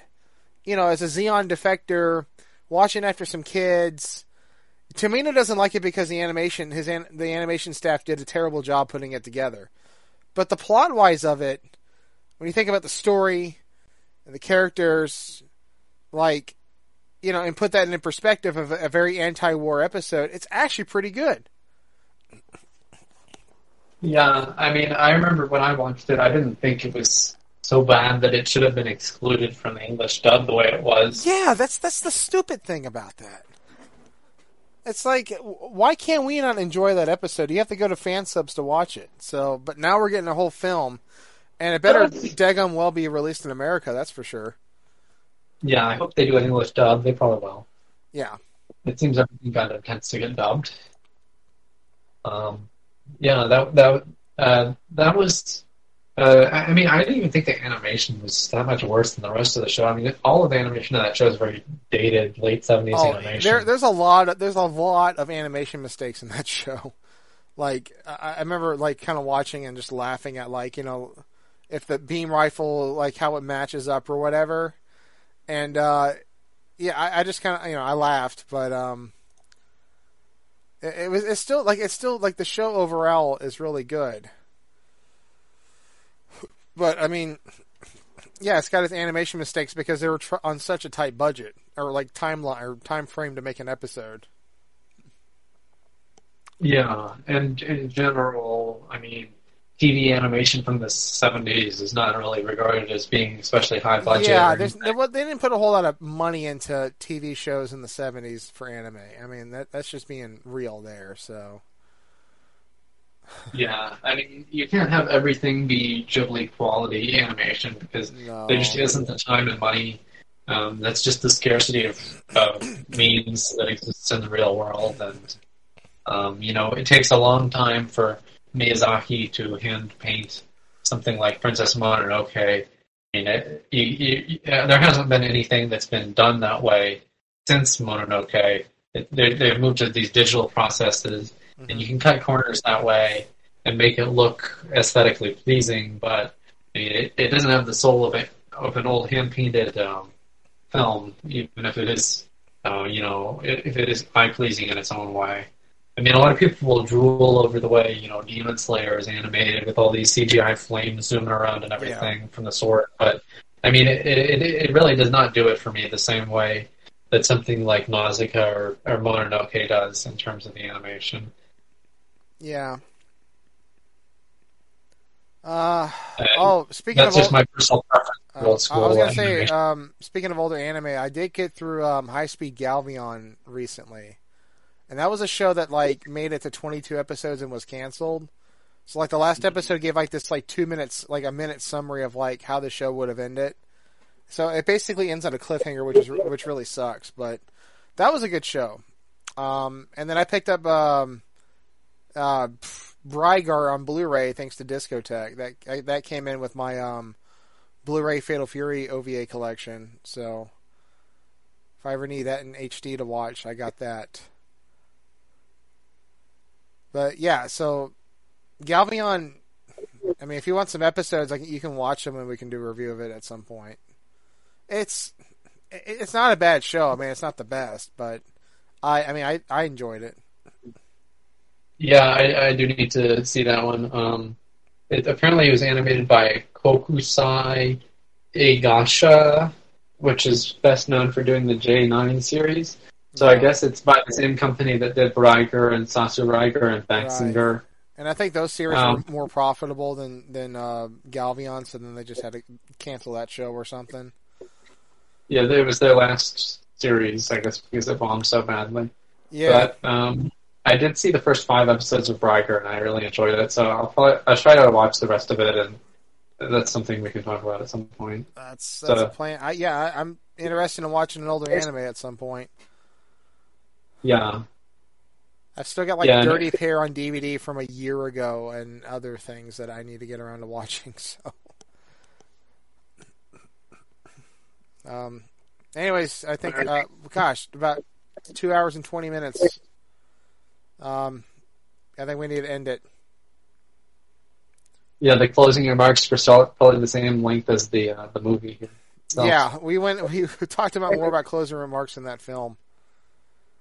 I think we exceeded the film timeline. It was like an hour 44.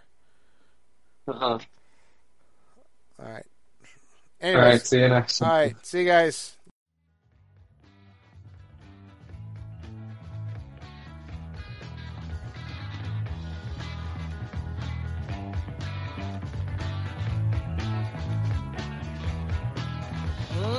Every time I look at you, I don't understand why you let the things you did get so out of hand. You'd have managed better if you'd had it planned. No, why'd you choose such a backward time in such a strange land? If you'd come today, you could have reached the whole nation. Israel in 4 BC had no mass communication. Don't you get me wrong. Don't you get me wrong.